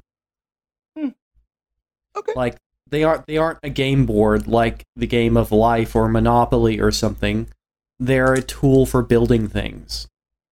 And that's the same thing for Garry's Mod. But but my point is just that if you're going to make an online world, you better put things in the online world that take advantage of it being online. If you don't, then you might as well have not made an online game. Yeah. I think there's just too many games that are made online for the purpose of they should be of the thought that every game should be online, and that's not even remotely true. Oh yeah, no, and I think this is one of those ones where we've had too many games. Maybe Star Citizen is kind of what I go to as an example on this one, where the game came out and it's technically a game. It is enough of a game that you go, yeah, this is a game, and they then patch it into what it was supposed to be later. Like I have, within reasonable doubt, I believe that like a year from now, Fallout 76 might and will probably be what people thought that game was. And kind of a rare twist for me when people ask, like, hey, what do you think of Fallout 76 at launch? I'm like, you should temper your expectations. It's never going to be for me, but if you're a hardcore Fallout fan, like, maybe there's something in there for you, but, like, don't go in expecting Fallout 4 or even Fallout 3. Like, it's not that, and I don't know if it ever will be, but this sure is fucking a weird way. It feels like you got people to pay for a beta. Again. Yeah. Yep. Yeah. Blizzard time? Yeah. Let me get myself in the mental space for this here. I need to channel my inner nerd rage. Okay. So, Blizzard news. So last week we've talked about kind of the whole crazy stuff with Diablo and all this. It's been an ongoing topic for the last couple of weeks now. Yeah, it's hard to avoid even. Yes. It turns out there's more and more layers to this whole thing that's been going on. And it looks like Jason, was it Schreier? I think so. If I butchered his name, I'm sorry. It's Schreier, yeah. Who's apparently been known to be kind of an asshole, but also relatively, pretty consistent for the most part when it comes to some of these leak things and things like that. I think some of his history, he had revealed some good Smash details and things like that. So, as far as somewhat trustworthy, he's kind of up there, at least from what I've heard. Apparently, he's talked to a lot of current and former Blizzard employees, so he's gotten quite a bit of information as far as what's kind of going on and things like that. So, and apparently, I guess when people looked into it, the timeline's kind of that up. So it looks like there was a second Diablo 3 expansion being worked on. Let's go to the timeline of the events that were going on. So, obviously the original Diablo 3 came out, which was a mess. There was a lot of issues with that here and there. So they were working on a second expansion, and at that point, I guess from what they were saying was that the company itself lost confidence in Diablo 3 as a whole. Even after Reaper of Souls came out, which fixed a lot of stuff. It just, they lost faith in it, so they decided to scrap the second expansion for Diablo 3 altogether and just say, we're going to start with Diablo 4. So Diablo 4 has taken on a couple different visions so far. One of them being that one of the original guys was working on it, but was going to take the game in a whole new direction. It was going to transform Diablo 4 into a Dark Souls-esque third-person over-the-shoulder dungeon crawler game. So it was this weird evolution of like where it was going to go, and then that project got scrapped. And one of the guys who was in charge ended up leaving the company. Team 3, which was the team responsible for Diablo, kind of got dispersed. A couple different guys got moved around to different departments and different teams, and whoever was left over put out the expansion, or the Rise of the Necromancer pack that came out for Diablo 3. Which would explain why there was no actual expansion, but rather it was a add-on pack. It seems like just a lot of people in general were... it was just that the company itself had lost faith in the Diablo brand for a while, it seemed. And yeah, admittedly not without decent reason. Like, that Diablo 3 launch was complicated. well, between the Error 37 memes and then the auction house fiasco and everything like that, it was, as far as Blizzard goes, they deemed it a failure. Like I said, very complicated launch. Yeah. Even though Reaper Souls did address a lot of solid issues, it was, in their eyes, a failure. So, part of the reason things have been kind of scrapped a few times now, because that idea got scrapped, which I believe was called, they had a name for it. They always give themselves pretty cool names like Titan and things like that.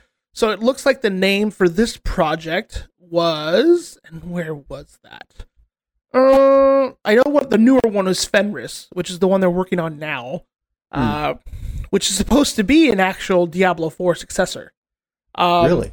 Yes. So apparently that is somehow being worked on. But the thing is, like, so Blizzard is, I will say to their credit, they keep things tight-lipped usually until they have some sort of public demo. Yeah. And that's usually kind of been how they go about it. And it's mainly because they don't want to get burned, because you have stories of like StarCraft Ghost getting canceled. And a lot of people were really looking forward to that.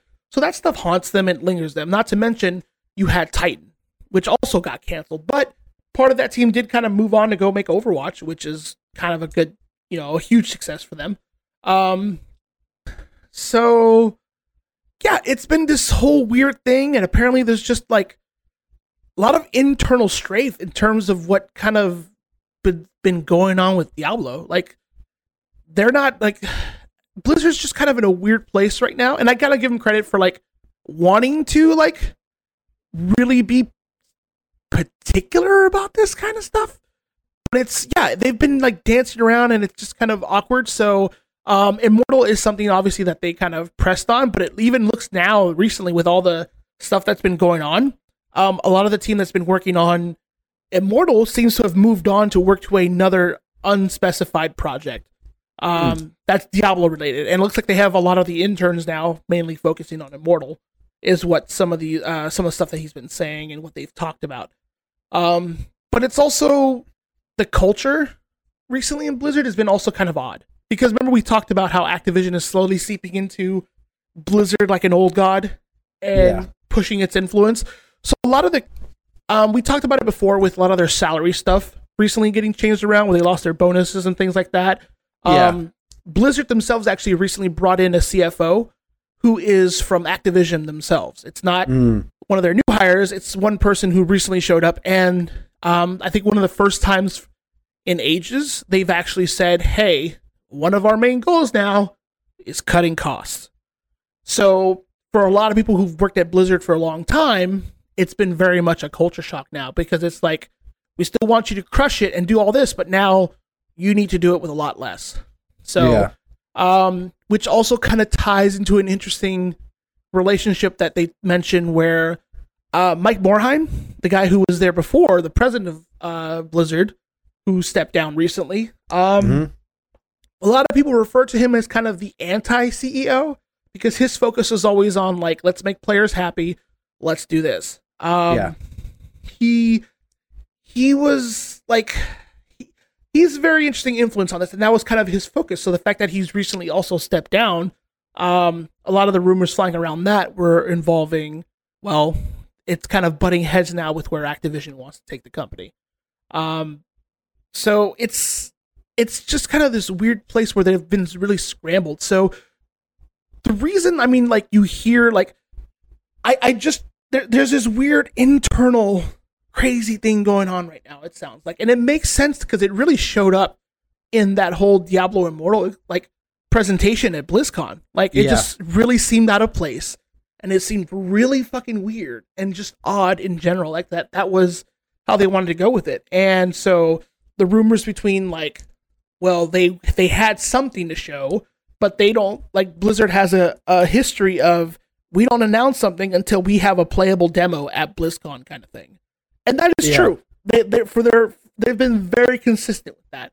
Even with, like, WoW expansions, they've always had that stuff available. I remember going to BlizzCon and they announced the expansion that released Goblins and Worgen, and you could play the opening zones right then and there that same day. Like, it was, That's been kind of their whole thing. So, a lot of the stuff recently kind of feels like it's just mainly dealing to like a culture shift in general within Blizzard, and a lot of kind of internal loss of confidence with the Diablo franchise. So, yeah, no, there's just, I think there's even more to that. So, they recently did the WoW Classic thing. I think it's because they're realizing that the WoW cash cow is going to wind down. And so it has. I think it has a couple times. Well, I mean, It already, has. but I mean, in a much bigger way than it has in the past. That is, they're really seeing an end line to it when they haven't been even maybe considering that in the past. That they're really seeing possibly an end to that cash cow, because that's been funding everything for a while. Not now, but it had been. I still think it- now it and Hearthstone are a major component Oh, of how that absolutely. studio stays around. Oh yeah, Yeah, absolutely. So the thing also with Diablo is they haven't found a way to monetize Diablo where it's profitable. Like Yeah. you have with Hearthstone, you have obviously the packs of cards you buy. With Yeah. World of Warcraft, you have monthly subscription coming in. On top of that, you have the special pets and mounts that people can buy and the Yeah. services. Yep. Heroes of the Storm is a failure.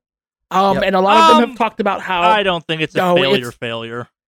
compared to what the penetration of the market they wanted to make, Yeah, Yeah. but Heroes of the also, Storm is a failure. I think I did someone think that thing was going to take on like League of Legends and Dota 2? Maybe. Was that a realistic expectation? No. No, I do not get the impression that in the grand spectrum of things, that game was as much of a failure as we keep acting like it is. Like it is the MOBA for people that don't want to play the other two major MOBAs. Yeah. So as far as Blizzard standards go, it's a failure. I understand the Blizzard standard is a part of this. I also think that like they wouldn't keep releasing stuff for it if it was a total failure in their book. Like they just put out a new character. yeah. Yeah, but compared to the previous years where they've released at least 2 new characters every time, Is it slowing? Sure. Are they also running out of characters from other games to put in? Also a little bit. well, Yeah. they created a new character That's for what- this last one. That's what I'm saying. Like, they're making new characters for it. Like historically that game has been nothing but characters from their other franchises. Like Which is unless why you're gonna they start need putting Destiny Blackthorn. and Call of Duty characters in there, which would be cool. No, Blackthorn and the Lost Vikings need to find their way in there. They are. They are? I'm pretty Yeah, sure they at are. least the Lost Vikings are. I'm not sure about the Blackthorn. Vikings are. Yeah. Vikings are They in are? there. Yes, Huh. they are. See, and that just comes to show you that even though it's been around, even someone who's looking for characters that we're like, oh yeah, that's an old, Blizzard franchise, even they don't know. Yeah, but Yeah. also like I don't care about MOBAs, so it's not a fair. Yeah. Well, MOBAs is also kind of I personally think unless you're a League of Legends, most MOBAs are just going to create and die. Like, I like Smite because I like the way it plays and all that stuff, but compared to League, no, it's not happening. I think Blackthorn is also in Heroes of the Storm. Wouldn't surprise me. Yeah, he's a playable character. There you go. Yeah. I'm looking for I'm looking for him. That's- For that's- two on the ones you wanted. Oh no, he was announced. He's not shown up. Oh, okay. I guess he was still under discussion at BlizzCon 2017, but dating all the way back to 2013, he was listed as a character that would be coming to that game. I found the Lost Vikings. That's Yep. impressive, actually. Honestly, I'm pretty impressed with that. A lot more. That's I just haven't been keeping track of heroes. I like MOBAs, but I just have not Yeah, kept track of it's- this one at all. Is it a What's MOBA it? you should spend your time keeping track of? I don't know. I haven't played it, Yeah. so I can't say anything about it. As far as how how Yeah, good of like, a game is it? It's not League of Legends. It's not Dota 2. Like it's there's no giant esports arenas being built to play this game the way they're playing Overwatch, but also like you launch this game into a very saturated market with 2 giant monsters in it already. Yeah, I don't think it's fair to go like, oh, we didn't beat the other 2 that have like multi-billion-dollar empires built around them right now, so it's Yeah. a failure. Sorry, we're getting way off track at this point. I just wanted to, yeah, I don't care about Heroes of the Storm, but the idea it's like, oh, it's a failure. No, it's fucking not. It's still making them money too. Just maybe not the amount of money they had. I'm sure there's a chart at Blizzard that was like all of the money equals Heroes of the Storm, and when it didn't do that, they're like, oh, failure. And I'm like, it's still making you lots of money. Just not buckets, not the same amount of buckets of Hails of money, yeah. Yeah. Mm-hmm. Sorry, continue. Mm-hmm. So between that, and by the way, I found the name of that project. The project where the Dark Souls-esque Diablo take was called Hades, and that one got canceled. So there recently been some new job postings for an unannounced Diablo project. So they are in fact working on multiple Diablo projects, as they've been saying several times. And it looks like that one for phones. Yeah, well, no, I mean like other than like Immortal. Like there's actually other workings, it looks like, on here. But yeah, it looks like there was a lot of strife, which explains why it's been so quiet with Blizzard in terms of Diablo, just because like they feel like currently the Diablo name is kind of just a meme in terms of like what happened with launch and all the issues with it. So they're looking for a way to kind of come out with Diablo 4. There's apparently there's something going on with it right now, and I guess they really wanted to go back to that dark story, or like just the embrace the darkness is one of their pillars, I believe they were saying on there. So but it's there's nothing near ready for that right now. Sure. So but yeah, they did post something for a systems designer and a composer, audio composer. Yeah. So they're working on something, but yeah, it looks like there was a lot other than just like, oh, well, we're working on Immortal. Looks like there was a lot of happenings on the back end, not just with Diablo in general, but just with the culture itself at Blizzard, it seems. So with like the bonuses stuff changing and Diablo's second expansion, or Diablo 3's second expansion, just getting canceled, people getting shifted around. The Team 3 was the actual main project or team that was working on that, and they just got all dispersed, or a good chunk of them did. So yeah, there's a lot going on with that. So there's also, since they also mentioned in their previous interview, hey, we're working on multiple Diablo or multiple projects all over the place. Looks like they're working on a Pokemon Go inspired Warcraft game on mobile as well. So I guess because a lot of Blizzard developers played Pokemon Go at work, because that orc statue on their campus is, I guess, a Pokestop or something. So, yeah, at least from what they were talking about, what is it? Some Blizzard developers are genuinely excited to make mobile games, so it is very much that change as well. Let's see what else here. What did I miss? Yeah, Project Hades Diablo game. Fenris is the current one, early development, which probably won't. There's rumors saying that it won't launch until 2020, maybe. So that'll be interesting to go. But they're keeping it really tight-lipped because of Titan. Yeah.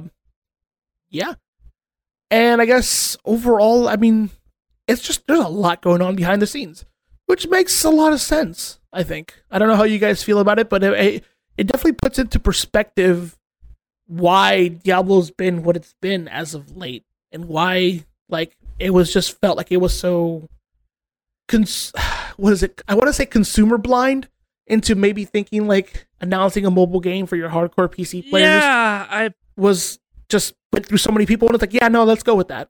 I've never had the love for Blizzard lots of people have. They've made some games I've been a big fan of. They've made some games that I was kind of on. And like, honestly, if you asked me kind of where my perspective on Blizzard from they're one of the good ones to they're just another development studio shifted, I'd probably say something like it was either around the time Heroes of the Storm came out or when they did the auction house for Diablo 3, whichever of those happened first, and then the other one kind of cemented my view on it, where it's like, it was too, like, Heroes of the Storm is a cash grabby, we're totally trying, like, in the weirdest way possible, to be, okay, Dota comes from a game mod made in one of your games. The fact that you guys weren't smart enough to buy that shit is a weird choice, and the fact that you're now putting out this imitation of an imitation of an imitation kind of is a absolutely kind of weird, like 3-dimensional chess mistake on someone's part. But at the same time, fucking everyone was making a MOBA when that thing came out. So, Yep. like, yeah, I can see the whiteboard of what if we just made the MOBA that people already were playing and put that Blizzard spin on it. And again, like Heroes of the Storm isn't bad. Like fucking Hearthstone proves the Blizzard world will sell stuff that doesn't necessarily have anything to do with what Blizzard has done with it previously. Like that thing is a stupidly big success. At the same time, it was Magic the Gathering on phones and PCs before there was a good Magic the Gathering on phones and PCs. Like if its competitor was the shitty Yu-Gi-Oh video games, really, and those were shitty. Yeah. Yeah. It's like, what's it called? Oh, Dark Eye. Ooh, Judgment Eye. That's a gimmick.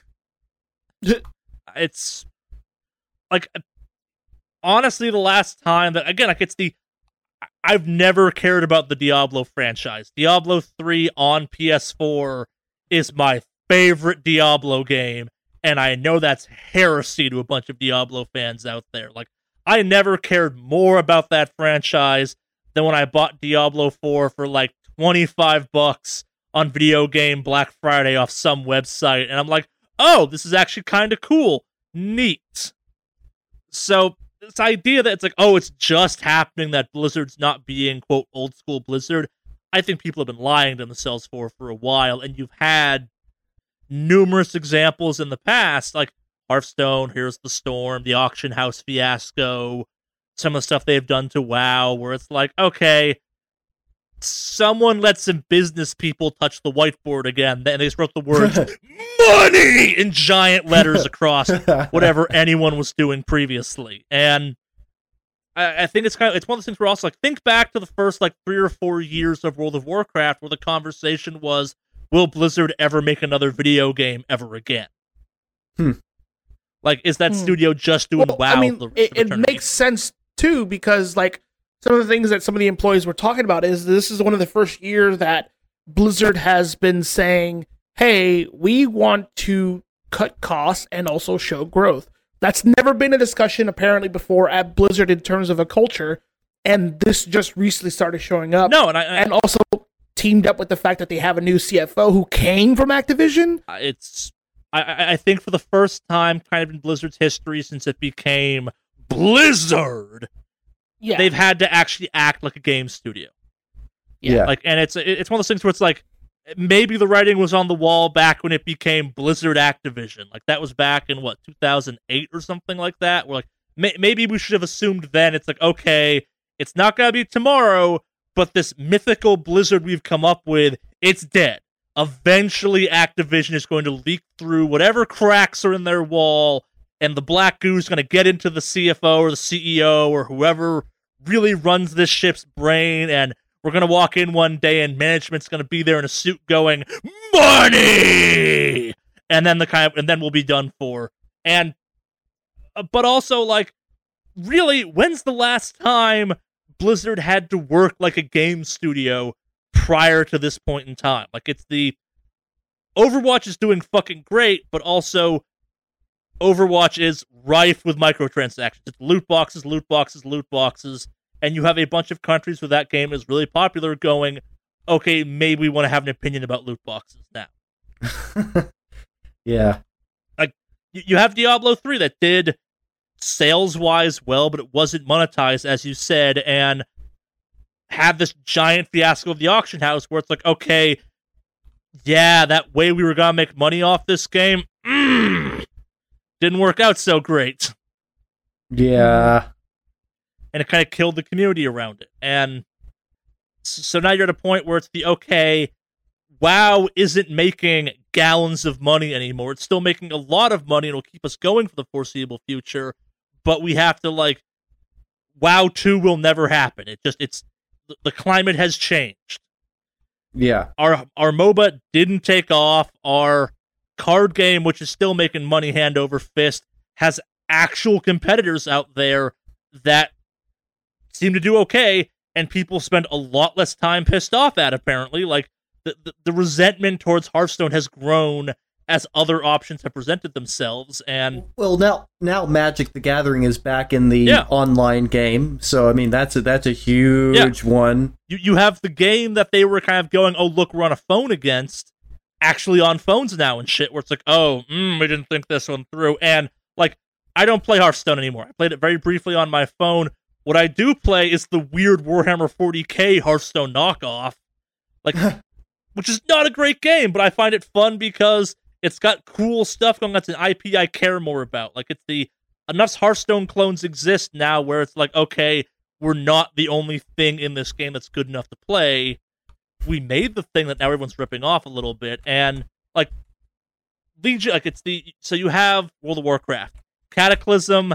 They got away with, hey, we changed a bunch of shit, so people were like, oh, cool, you changed a bunch of shit, and then Draenor happened, and people went, maybe I don't want to play WoW anymore. And then you had Legion happen, people were like, oh shit, they're back. That expansion was just bad. It's cool again. And now you have what we're in currently now, which is what? It's Battle for Azeroth? Yeah. Where, again, people are like, okay, this expansion was bad after a really good expansion. Is this how it's going to be for the next couple cycles, where it goes good expansion, bad expansion? And maybe I don't want to play WoW anymore. It's the purely guesstimating at this point, but I'm pretty sure the hardcore community of the two factions there is the Horde community, and you now have a bunch of Horde players going, I don't like where my faction's going, and I have no way of controlling this. But hey, that Final Fantasy game looks good. That Black Desert Online game looks okay. That Destiny thing is kind of an MMO. Warframe has guns and swords. Like, again, you have alternatives to a community-driven MMO-like thing that you just didn't for a long period of time. Like the number of, quote, WoW killers that came and went, and now it's like, it's not about killing WoW. It's about doing something else people want to play in the same way, and other people are doing it. Yeah. So again, it's not some like, oh, we're not making money. It's we're making money, but we built our entire infrastructure based around making all of the money, and now we're not, and we're like, this has been a long-winded way of getting to, I don't totally believe Blizzard knows how to make a modern video game. StarCraft 2 happened, it was cool for 2 years, and then the community for that franchise went back to StarCraft 1. That's interesting. That is an interesting way to look at it. I will give you that. Like, the esports for StarCraft should have been like, oh shit, we got this new StarCraft. StarCraft came out and they went, actually no, we're going back to the old thing. So much so, you're going to make patches and then an HD up-res of the old thing.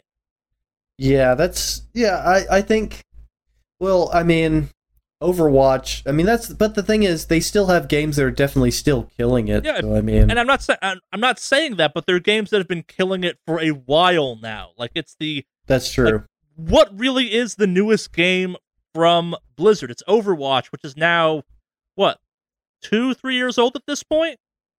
Yeah. And, why did Overwatch do well? It was the competitive shooter from Blizzard. Yeah.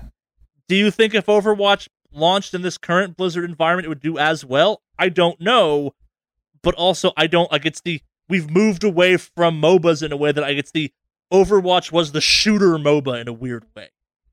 Yeah. It appealed in that same way that's like, it's ultra competitive.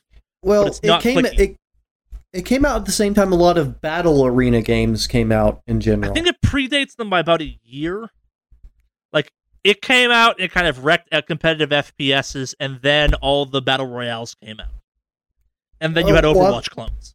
Well, I'm not talking about battle royales. I'm just talking about the just arena shooters in general.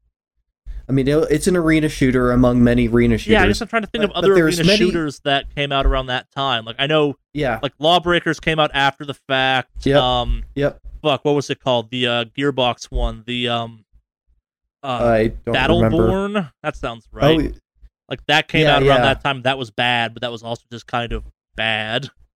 Yeah.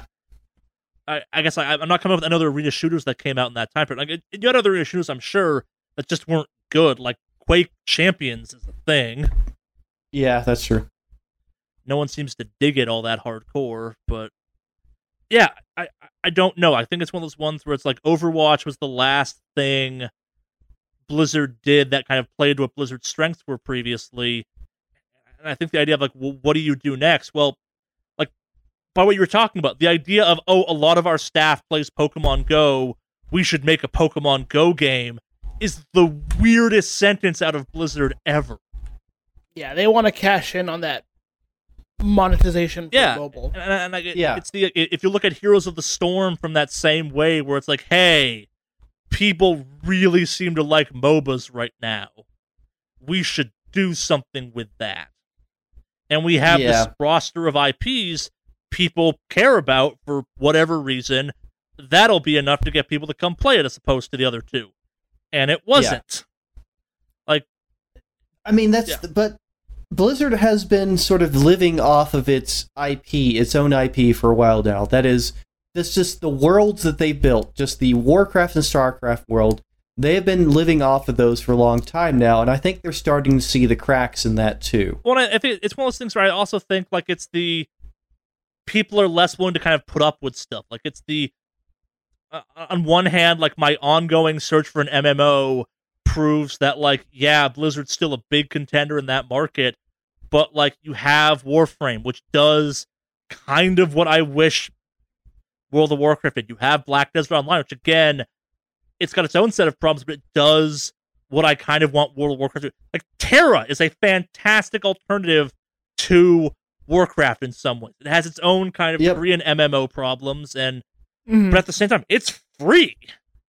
Yep, and I play the heck out of it. Yeah. That's the only MMO that I play right now. Yeah, like I'm not the biggest fan of some of its design choices, and it's got some stuff I don't like, but the fact that it's a real-time playing action MMO very much appeals to me. Like it's of the three of us who plays the most loot shooter and the most loot-driven games, the fact that I won't play WoW anymore because it feels old is a weirdly telling thing. The fact that like I've played almost everything that's an MMO that's a loot-based game at this point, and some I like more than others. But yeah, like it's just the biggest MMO. It's not the best, I think, even at this point by anyone's measure. It's just the biggest, and that makes it the best in a world where you judge that type of game by community size and engagement and all that stuff. It is the best by that proxy. But you've got an expansion that's making people drop their subscriptions. You've got Alex, who the idea of I'm going to play another MMO pretty hardcore. That's roll back to before Battle for Azeroth. That's shocking. Yeah, yeah, because I was fucking 100% in for Legion. No, and you like Legion was like, yeah, they fixed it. They're not gonna give us another Warlords of Draenor, and they kind of did. Like you can get away with one Warlords of Draenor. The second Warlords of Draenor, it's not like, oh, it was a bad expansion. It was, this is appearing to be a pattern. Yeah, there's somewhere in the design there's a fundamental breakdown in what you want to do and what the consumers want. Yeah, and there's just a solid breakdown. Yeah, it's like you've got WoW players like me that honestly are like, maybe you shouldn't have done anything after Wrath of the Lich King. Like that's the end of the story of the lore you had, and everything after that fact has been this weird World of Warcraft lore that, like, I get some people are into, but I, as a fan of Warcraft, do not give a fuck about the dragons or the elementals or whatever. I wanted to kill the Lich King. Mm-hmm. Yeah, it's like, as someone who cares a lot about that lore, where World of Warcraft is now, it's like, nah, I don't care. Like, when I was playing through that game again, once I got past Wrath of the Lich King, it's like, oh, Pandaria! I kind of care about the pandas. Not as much as I care about Skull fucking Arthas. Yeah. Yeah, it's like maybe Pandaria is your victory lap of like, yo, Pandarans, we out. But yeah, like I'll say it again, like it's if you ask me if I honestly believe Blizzard can make a modern video game that's as complex as it's done in the past, I don't know. I really don't. Well, they haven't done anything in the scale of a StarCraft or Warcraft in a long time now. Yeah, like Diablo 3 was even a toned back version of Diablo. Yeah. It was.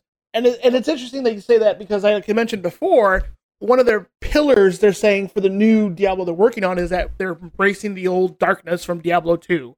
The grittiness and all that stuff instead of making it like a cleaner version of it, if you will. Personally, I like it's like there's a lot about Diablo 3 I like. I like the look of it. I think it's got a clean look to it. I like the classes for it. Like, and I get that some Diablo diehards like, oh, this is missing and that's missing and rah, rah, rah, rah, rah, rah, rah. Whatever. You're not gonna make everyone happy, but as someone who like should have been all fucking over Diablo historically and could not be bothered to pick up that edgelordy franchise, it's weird where it's like, okay, what's actually missing? Ah, the Satan. I played Doom. That's all about the Satan. Yeah. Yeah, I don't know. Like, it's the, like, I'm kind of surprised there's this level of kind of diehard fanboyness after Diablo 3 in some ways. Like, it's, like, Alex is the only real diehard Blizzard fan I've ever known. Like, a bunch of my friends growing up were, like, all fucking into Diablo 2, where it's like, oh, you're not playing? And I'm like, yeah, I don't like Diablo 2. I'd rather go play Warcraft 3 online and get my ass smoked by a bunch of Korean players. What about StarCraft? I don't fuck with online StarCraft. Yeah, even I didn't fuck with online StarCraft, and as big as I was, I knew, no, I'm not fucking anybody up. Yeah. So. Yeah. Last thing I'll touch on as far as the Blizzard stuff goes is just very quickly here. One of the things that apparently Activision wants Blizzard to do now is to start pushing out content more often on a regular schedule. And if that sounds awfully familiar, it sounds a lot like they want them to convert to the Call of Duty model. Yeah. But see, Blizzard's not known for doing that. It's Blizzard in a weird way has that very similar, like, and don't get upset at the comparison here, but they also have that very similar Rockstar Games style where it's like, we'll release it when it's ready. Like, that's how Blizzard has been. I don't think it's a bad comparison in some ways. I would guess, I think the difference in this one is, like, in the time it took them to, like, for better or worse, GTA 5 came out 3 separate times across its lifespan. Each one, it made a shit ton of sales, and in that time in between, it had a lot of microtransactions going on. Like, I think the difference for that is that Blizzard's not tied up in, Rockstar is Rockstar. They are a separate entity that Take-Two publishes their shit, but they kind of get to be their own thing. They're also arguably the makers of some of the most successful games of all time, though, too. Yeah. Like, I'm not going to say, like, GTA 5 managed to make Rockstar money and Take-Two money in ways that's comparable to the lifestyle of Blizzard's World of Warcraft stuff, but I kind of think they did. Yeah. For, like, the amount of effort required for that monetization versus the other monetization, I think there's a real awkward chart out there where it's like, yeah, this 5-year-old game made $500 million in skins. Yeah. Yeah. Yeah, it's... Yeah, I guess kind of the counterpoint to that is that goes back to more like, is Blizzard capable of working in a modern way? Like, it's this, like, Rockstar is really the only company that can get away with it's done when it's done, because when it's done, it's like, fucking clear the way, it's a Rockstar game coming. Yeah. Yeah. And every time it lands with such an impact, it's like, wow, we just killed October. Yeah. Oh, no, absolutely. Like, that's, even now, like, there was an article I saw, people were comparing Red Dead Redemption 2 to being on the artistic level of, like, The Godfather, the movie, and all that. I think it's going a bit far, because, yeah, I'm not going to get into that kind of feeling on that game, on that topic. Like, it's in a year of amazing games, Red Dead Redemption is going to run away with a bunch of awards that I don't think it deserves, because, like, that thing left a crater 1 billion miles wide as hit orbit kind of thing. It's like, yo, I'm here, worship me. And to be fair, it's capable of pulling that off because it is what it is. Yeah. I don't, it's like Blizzard has not had that type of thing. Like Overwatch, a giant global success, didn't clear the way that game did. Like, other stuff came out around Overwatch where it's like, oh, yeah, that's an arena shooter. We don't compete in that market, so we're fine. people that are playing that aren't going to play our shit. So whatever. That's fair. Yeah, like Battlefield has its own set of problems, but they moved out of the way for whatever reason. But also, man, that Rockstar game's coming. It's a totally different genre, and we don't want to compete with it still. Yep.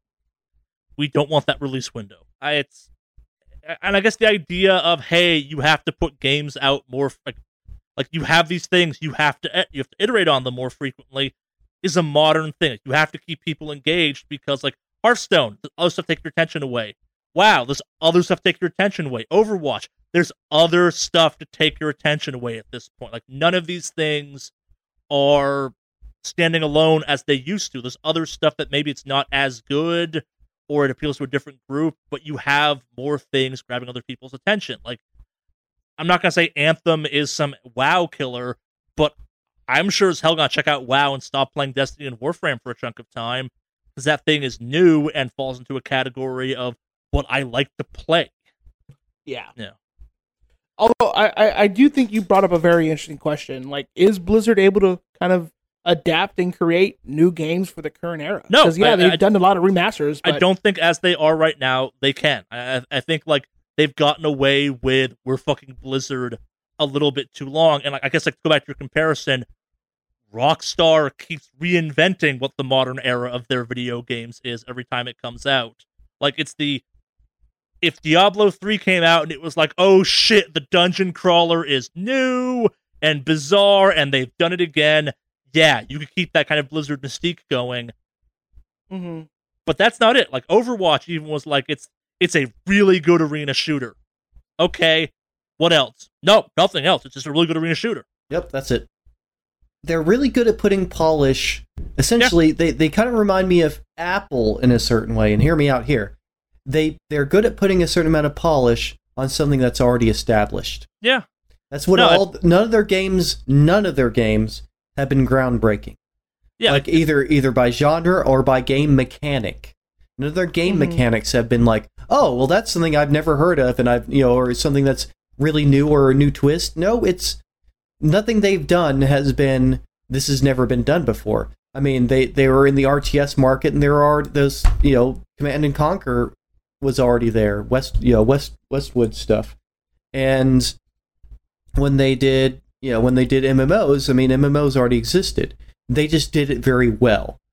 Yeah, Apple has kind of done the same type of thing where they take something really already existing and just package it really, really nicely. And that's one thing you can definitely say about Blizzard stuff. They have their mark, they have their artistic mark, and it's usually extremely polished.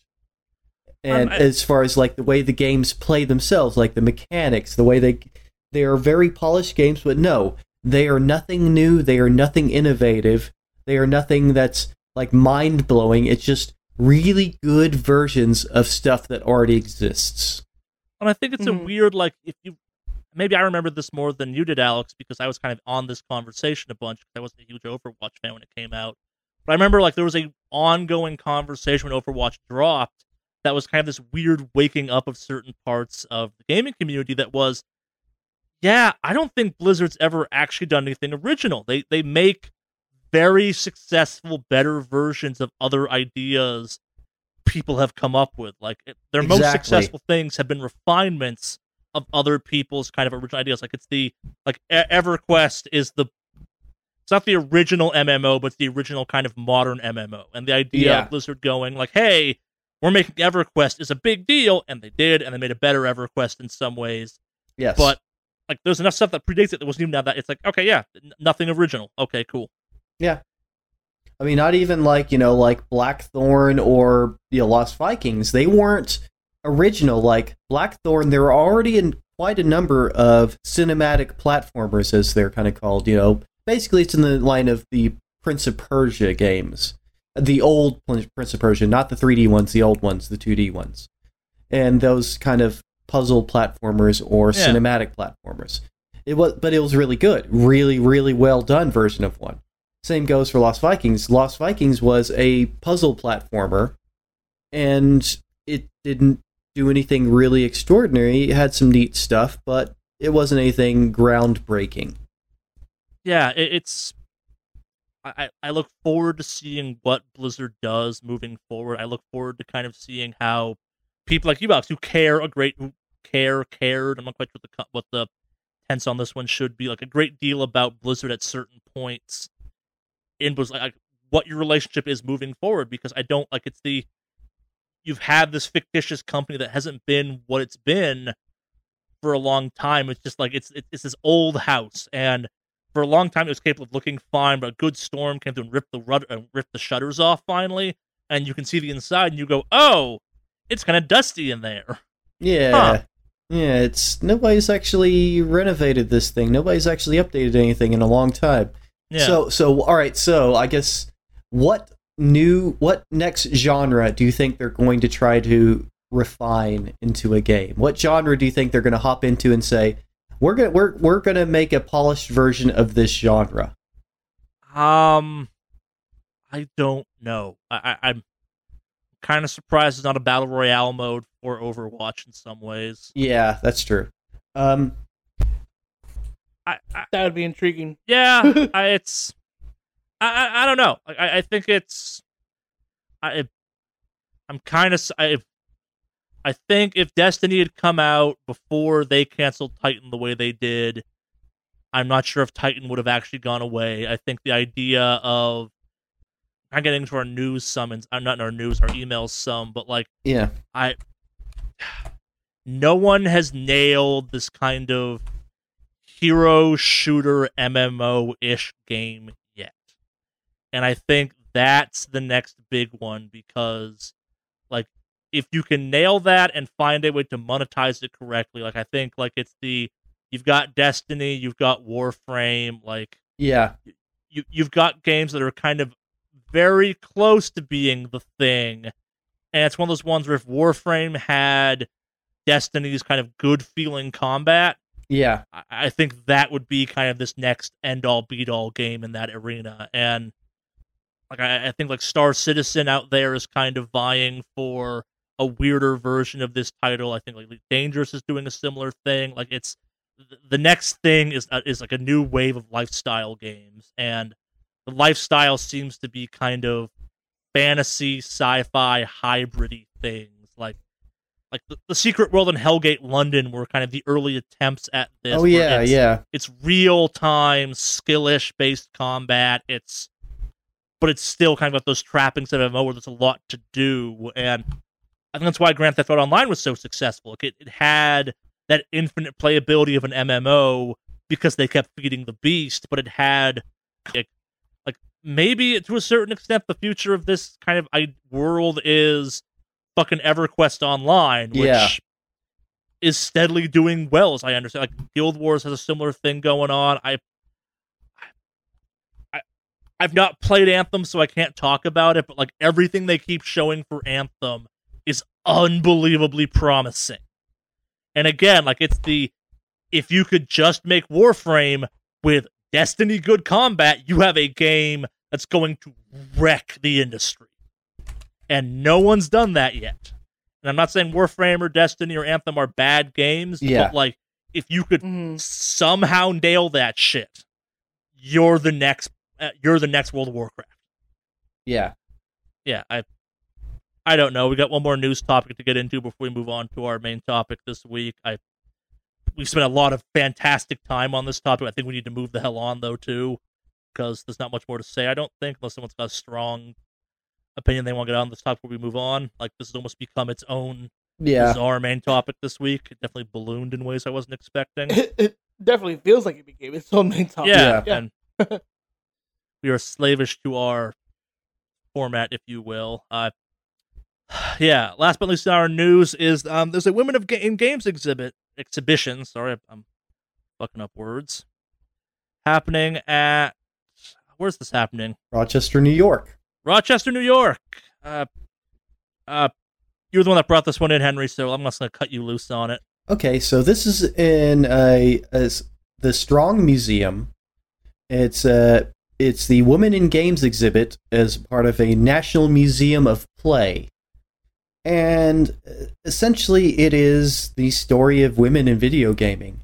I mean, that's the thing, like, women, as you, and I know that it's been discussed many times, like women kind of got pushed out of the gaming sense and in computers and in technology in a lot of senses when they used to be a major element of it. That is, like, women used to be the people running the computers and working the computers, and it changed. Things changed. But in any case, this particular exhibition highlighting contributions throughout the years as well as modern ones. So it included both, people such as Roberta Williams, who you maybe recognize the name from Sierra games, from a lot of the Sierra games, like King's Quest, stuff like that. And people that have been behind more recent games, like people that are part of 343 Industries. And so it's pretty cool. So it's actually, going through the ages. I see, more. Yeah, I'm just looking at the article, and just so much is listed, like so many, like really, really good contributions that maybe not necessarily even known, and some of them that are known and maybe not celebrated as much as they should be.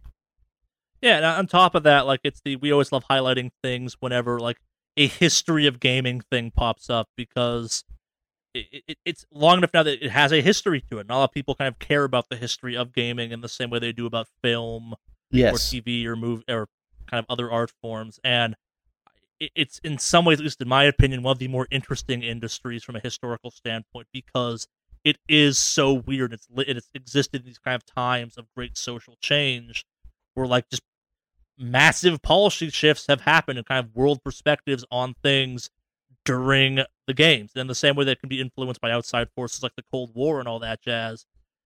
Yeah, it's like you can still play some of this stuff and have the same reaction you'd have had playing in that time because it's so well done. Yes, and so it's just I'm definitely sort of a game historian myself. I mean, that's why I really dig stuff like this, and I've seen a lot of really great game exhibitions, and I'm glad that this particular one and its focus, I'm happy that it has this focus for it, because I think it's great that it's being recognized in this particular exhibit.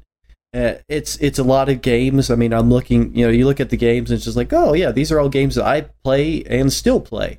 I played a lot of Sierra games back in the day, so that's something I'm really, really familiar with. But other things along the way too that you may not have realized had a lot of women involved in the developments. Yeah.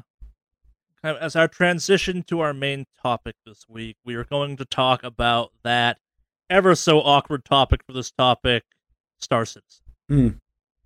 So it started before this podcast has gone up, but it's still going on by the time it goes up, so you can check this out if you want. Star Citizen is having a free fly event. If you are curious what the hell this game is, here is your chance. I'm not trying to find the exact time span for it, but there's basically for free, not having to buy it of any kind, you can play Star Citizen and you can check out over 80 of the ships from the game. And this is where it gets real weird, a $9,000 price tag of real world money, USD, worth of spaceships. It's saying that out loud. For free right now. It's a limited time event. November 23rd through November 30th. So by the time this goes up, we're about halfway through, give or take some time kind of thing. If you're curious what the hell this game is and why, whenever it's compared to Vaporware, I say I have a copy of it on my computer, but also it's not a real game. Here is your chance to experience the weirdness that is being a follower of the Star Citizen world. Again, I'm not saying you should spend money on this game, quite the opposite, but we're kind of, Alex will occasionally compare this game to being the Nuke Nukem of the modern era, and I say no, it's not, because I can play a version of it right now.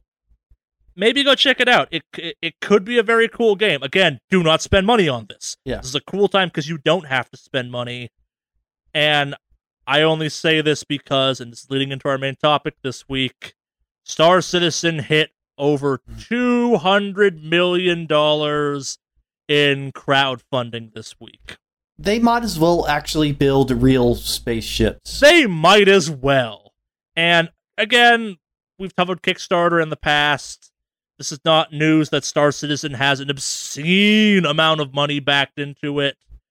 But this is in the same week that it's been revealed that Shenmue 3 had a Kickstarter campaign of almost over $7 million as well. Yep. Which means it's now time for us to once again return to fucking crowdfunding video games. And to clarify, I guess before we get into it, the Kickstarter for the 2015 Kickstarter for Shenmue only brought in $800,000, but across its lifespan, there's been additional crowdfunding, and that's racked up over $7 million. Yeah. This is ridiculous. But all right, so I think the thing is, and we have to think about this here, is there is only a couple of ways that a game will get funded, period. Yes. All right, so one of them, the owner is just deep pockets and can just pay for it out of game. Like, so, or a developer, or like a couple of developers just have enough deep pockets and they have enough to just fund a game. All right. That's secure funding from somewhere. Yeah. Yeah. As investors, which then your investors will get to control your company because you're a publicly owned company. So you have a bunch of investors and they get to control the direction of your company now. So, I mean, that's the other thing. And then those investors may not care anything about the product itself, just that it makes profit. So that's the thing that you can run into with investors, that they may not necessarily even care or believe in the product you're producing, other than the fact that it's going to make them lots of money. That's all they care about. They want them returns. Well, whereas with something like Kickstarter,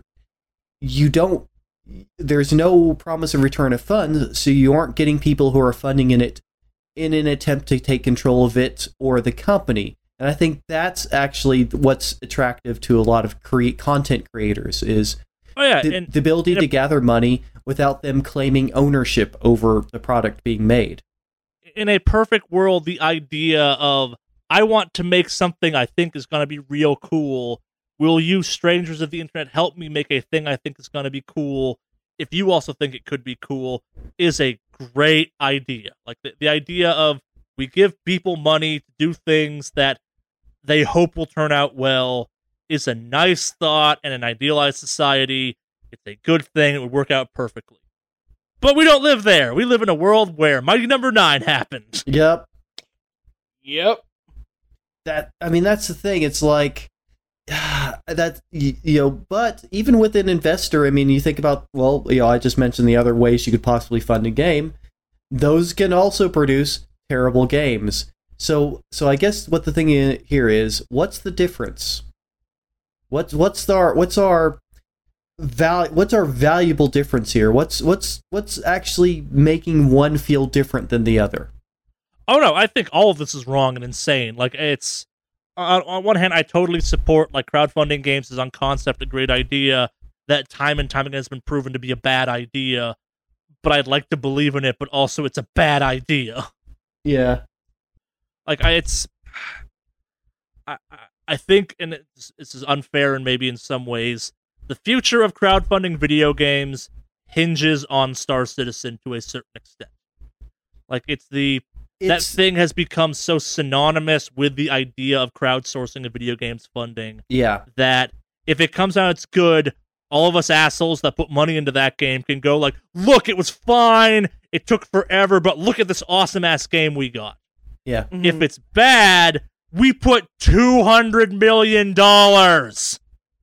into a fucking video game that, like, we have no proof will ever come out, has had insane content creep, and will become if it's bad, every time someone tries to kickstart a video game, someone will post something going like, remember Star Citizen, and if it comes down, it's fine. You're in a weirder situation, but also, like, we've had too many, in some ways, examples of what happens if Star Citizen goes bad. Like, it's the number of vaporware, the amount of vaporware and acceptable Kickstarter games that came out. Like Alex, you funded Yooka-Laylee, right? Oh, yes. A lot of people were sad on that one. A lot of people were sad at that, and arguably they got exactly what they funded. Yep. It wasn't a bad game, it wasn't a good game, but people keep treating crowdfunding like it's Amazon.com, where it's like, oh, pre-order 6 months, awesome, I'm in. Yeah. Oh, that took longer than I wanted, or whatever, and like, this isn't exactly what I thought it was going to be. That's problematic. Or this is never happening. Yeah. Which has happened a lot. You're gonna get bit connected. Is what's gonna happen. Yep. You're gonna throw your money at it, and they're just gonna fucking disappear. Like fucking Mighty Number 9. Hey, we got it funded. Awesome. Hey, we want to crowdfund a second time. Hey, what about a third time, guys? Not to mention, hey, we want to crowdfund another game while we're still working on this game. Oh. Yeah. And then that game comes out, and we all go, huh. They've made Mega Man games without this guy that was the reason we crowdfunded this that are better than this. Yep. The fuck? Yeah. Yeah, like, even Bloodstained, which, again, looks like a cool-ass game, and Yep. it looks like that, oh, we want another Symphony of the Night-style Castlevania. Like, it's, Yeah. okay, cool. At the same time, the weirdest thing to come out of that entire game was the guy that made Castlevania going, what do you mean there's a phrase called Metroidvania out there? The best stream with Kojima, or not Kojima, sorry, with Koji, is definitely the one where he was watching Rom Scout speedrun Symphony of the Night. And just his comments watching somebody completely wreck his game hardcore. Yeah. Have you seen it? Have you seen it? Oh yeah, he's upset. Oh yeah, he's visibly upset that Rom Scout is just wrecking his game, just wrecking it. Well, Rom Scott also is like a professional Castlevania. Like, it's such a niche thing for him, but like, he's a professional Castlevania Symphony of the Night speedrunner. Like, that's his whole focus. Pretty much. But see, here's little tidbit, by the way. He's also in charge of all the Twitch charity program stuff. He's there. Yeah, he's a really neat guy. I've met him a couple of times. Yeah. At Games Done Quick. Yeah, he's a really great guy. But yeah, absolutely bizarre situation too. Of my love for this game has led me to wreck this game in ways that piss off the creator of a game that I love. Oh, the best I heard, this is actually during a GDQ, total aside, but listening to the devs of Double Dragon Neon go silent when at one point when they start breaking some things in that game, and they literally because they're on the phone, basically they're on the phone call with the devs, and the devs are just like, that's not supposed to happen. Yeah, like, and it's in broader sense, it's you can't quality control everything out of the game. There's always something, and I think it's a weird relationship with that whole community where it's you have the game creators, they're like, we made this great game that people love, and then when they're forced to see how that love comes out occasionally, like, I think Sonic has the hardest time with this, where it's like, man, people love Sonic. But you know what the biggest strike against Bloodstained is? You know one of the main companies working on that game? Which one? Inti Creates. You know what else they developed? Don't say it. Mighty Number 9. God damn it. Yes. So the people that are going to main development for Bloodstained is the same people who did Mighty Number 9, so be prepared for that one. Yeah. Yep. See, and then you've got like me and Jeff's personal sin on this one of that Psychonauts 2 sure looked awfully awesome because more Psychonauts. I haven't heard a fucking thing about that thing since they said, hey, we're doing that Fig. Yeah. What happened to Fig? Yeah.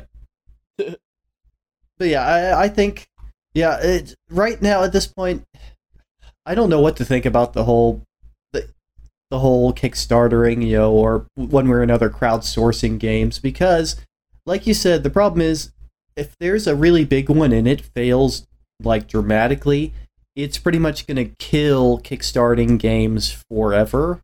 I personally think Kickstarting games should be dead at this point, just based on, like, there have been too many successful Kickstarter campaigns that then the game came out, and the reaction was, Huh.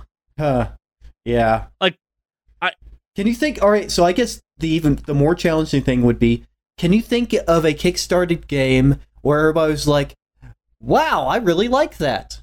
Mutant Football League. Never played it. It's really good. Yeah, I've It's like heard that about old it. Mutant Football League. I had a lot of fun playing it. Me and Alex played it, I think, at one point for a video. It's a cool game that is not for a lot of people. Well, that one was once a board game. Yep. So that's the way I'm familiar with it. I've never played the video Mutant game of Football League? Yeah. No, it was also a Sega Genesis game. It's also that. it. Yeah. I don't think it was originally. No, I'm thinking of Blood Bowl. Yeah, You're thinking Blood Bowl. No. That was also a video game, but Yeah, no. The one that Mutant Football League is based off of is actually a Sega Genesis game. yeah, Oh. but like Murder League or something. I'm blanking on the exact name. Oh no! Something It was like that. It was a game that was actually made by EA, and they made a football one, and they made a hockey one too. Yes, they did. Yeah, I'm right on this, right? Yep, no, you're absolutely correct. That is Mutant League Football, I think. Mutant League Football, yes. That is Yes. the Genesis one. Mutant League, not Mutant Football. Yeah, they at least swapped two words. Yeah, Yeah. To get this done, yeah. and it's great. Okay, that is I it. love it. That is it. That's the EA one. Yep, Mutant League But Football. that one, but also that Kickstarter launched with, "Yo, here's a demo of the game," and I downloaded that demo and went, "Hey, this is Mutant Football League, or this is Mutant League Football. This is like, if you just released this demo, I'll be happy. Here's $20." And then the real game came out with more stuff, and I'm like, that was good money well spent. This is a great game. I think Not for everyone. I think I actually did watch you guys playing that. I think that's the way I know this game. I think I did watch that it video. is a fun ass game. That's not like it is for those of us that look back on like the late 90s and early 2000s and go, you know, it's like best football game of all time, Blitz. Yeah, And Blitz, everything else has sucked. yeah. Blitz is pretty good. Yeah, but yeah, I really hope they fix Blitz. The new Blitz is garbage. Yep. But yeah, Mutant Football League. Yeah, that looks like a fun game. I think I'd be in, even though I don't really watch the sports ball so often, Yes. or play the sports ball. It looks fun. It is a fun game. It is a game that actively mocks how violent football is. And like it's like, yeah, we're a fun game, but also there's some social commentary in here that like other places seem uncomfortable doing, but whatever. But like also that's the end of my list of Kickstarter that's the games. thing, it's like I think succeeded. I got another one Okay. that I think you guys are overlooking, and it has been a phenomenal success. what? Okay. Hollow Knight. That Was that Kickstarter? That was Hollow kickstarted. Knight was a It was Kickstarter, absolutely kickstarted. That's true. and that game is artistically fucking No, that's beautiful. fair. I mean, I know you're not a big fan of side scrollers, so I get that. I part. can appreciate Hollow Knight for what it is. I thought that was a Steam early access game. Yeah, no, it definitely was a Kickstarter, and then moved on to Steam Yep. and all that stuff too. And I think they've still been pumping out. Hell, didn't they put out a free DLC recently that was like Probably. a whole nother game or something like that? Uh, I believe it was these guys. maybe I don't know. I don't own the game, so I don't know. Yeah, but no, Hollow Knight is definitely a solid pick. I picked it up when it was on sale a I while had ago. no and- clue this came out of Kickstarter. Yeah, no, that is I've been told, I haven't gotten too far into it, that it is basically the 2D side scroller version of Dark Souls. Yeah, that is a accurate assessment of that game, is my understanding. Oh, I guess like Hyper Light Drifter came out of that too. Yep. Mm-hmm. Elite Was that- Dange? Was that their free DLC that they pushed out for some, or a free game they gave people? No. No, that's. Completely Different. yeah, completely other game. But let me see. I guess the Banner Saga also falls in there. Like Shovel Knight also does. Darkest Dungeon came out of Kickstarter. I totally fucking forgot about Wasteland 2. Was that good? It's for a certain group of people, you're really going to enjoy that game. I dug it, but also like that game is not for lots of people. If you like the Wasteland franchise, yes, you will probably like that game. Hell, if you like if it's that kind of old school tactical RTS style shooter RPG thing. I guess Super Hot came out of Kickstarter as well. I did not know that. Super Meat Boy? Or Super which one? Hot. What's Super Hot? Really? Hmm. That was Kickstarter? Super interesting. Hot. That's also a fun game. Yeah. We also did a video on that one. Broken Age came out of there too, but I don't think Broken Age is a good game. I'm guessing you found some list of Kickstarted games. I found a popular on the web list. Yes, I'm trying to find a more. There we go. That's what I'm looking for. I now need to sort this list by like popularity or how well the fuck it did. Or when it was actually released. Yeah. Elite Dangerous? Did we mention that one already? I didn't realize that was a. Shovel Knight? We said Shovel Knight, didn't we? Yeah, no, Elite Dangerous came through there. We did say Shovel Knight. I do like Elite Dangerous. Oh, Barkley 2. Fucking great. That came from Kickstarter. Let's see. FTL did Faster Than Light. Oh, yeah. Yeah, no, it's actually... There have been some successful games there. I guess I'm not saying, like, it's weird because none of the games we just listed I actively think of as Kickstarter games except Newton Football League because... And to their credit, they went on to have giant followings, and I think all of them spent some time in Steam Early Access, or in Elite Dangerous case, it was there and also like in that weird Xbox One Early Access period. Mm-hmm. Chivalry came through there. That's... But then again, this one... Go ahead. Sorry, I was just going to say that I've reordered the list in order of release date to see what's unreleased. Woo! There's a lot on the unreleased part of it. Yeah. Now we look at the other side, and the canceled part as well. Like some of the ones that are straight up actually canceled. There's also Divinity 2, Divinity Original Sin 2 or whatever. Mm-hmm. Yeah. That's also a Kickstarter game, and that's actually I've played that before. And that's... Remember, boys, the Ouya came from Kickstarter, the greatest Kickstarter success of all time. Fucking Cloudberry Kingdom came from Kickstarter. Oh, that's reason enough never to Kickstarter game ever again. Oh, that game fucking sucks. I played an hour of that abomination of a game.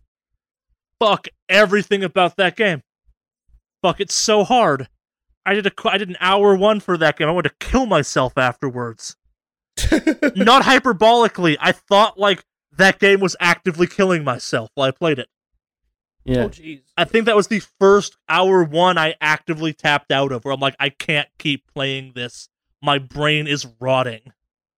Yeah, I'm checking this out right now. It's like, a lot more games have been crowdfunded than I thought, but a whole lot of these were either ones I've never heard of or were abject failures. Yeah, it's like I guess like for the record, some like I'm not gonna say I'm gonna base a game's success off how much was like kind of raised for it, but like a lot of these games that were funded are in the like less than 100,000 Kickstarter range. Yes, they're not giant fuck off games. Oh yeah, okay, yeah, I'll definitely say that. So yeah, if you put these in order of the amount raised, yeah, a lot of them are very modestly budgeted.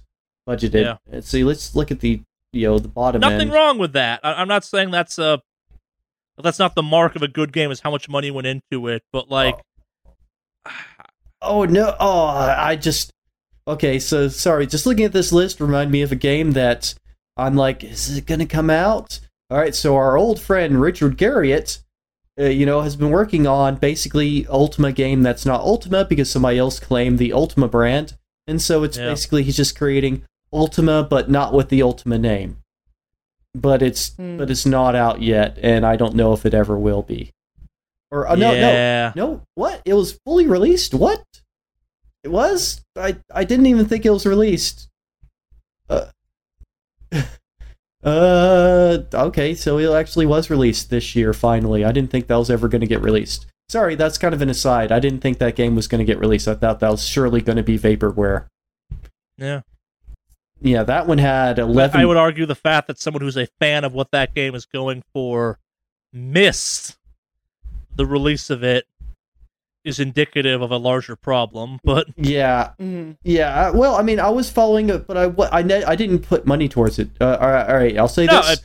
I stopped kickstarting games pretty abruptly and then gave money to Star Citizen and then went, what the fuck am I doing with my life? And have not done so since. But yeah, I always feel bad when we talk about this topic because I'm not opposed to the idea, but we're in this weird spot where, like, fucking Shenmue 3, a game that by a lot of measures should not be made, raised $7 million.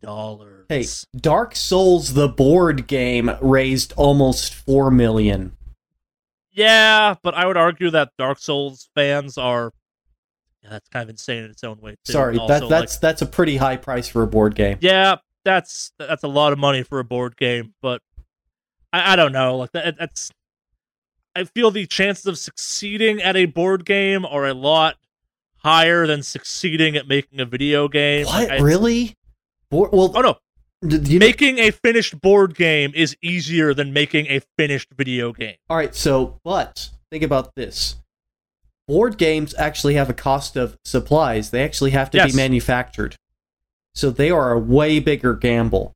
I don't disagree with that, but I'd also with say games, you can just sell the game. You don't have stock to run out of.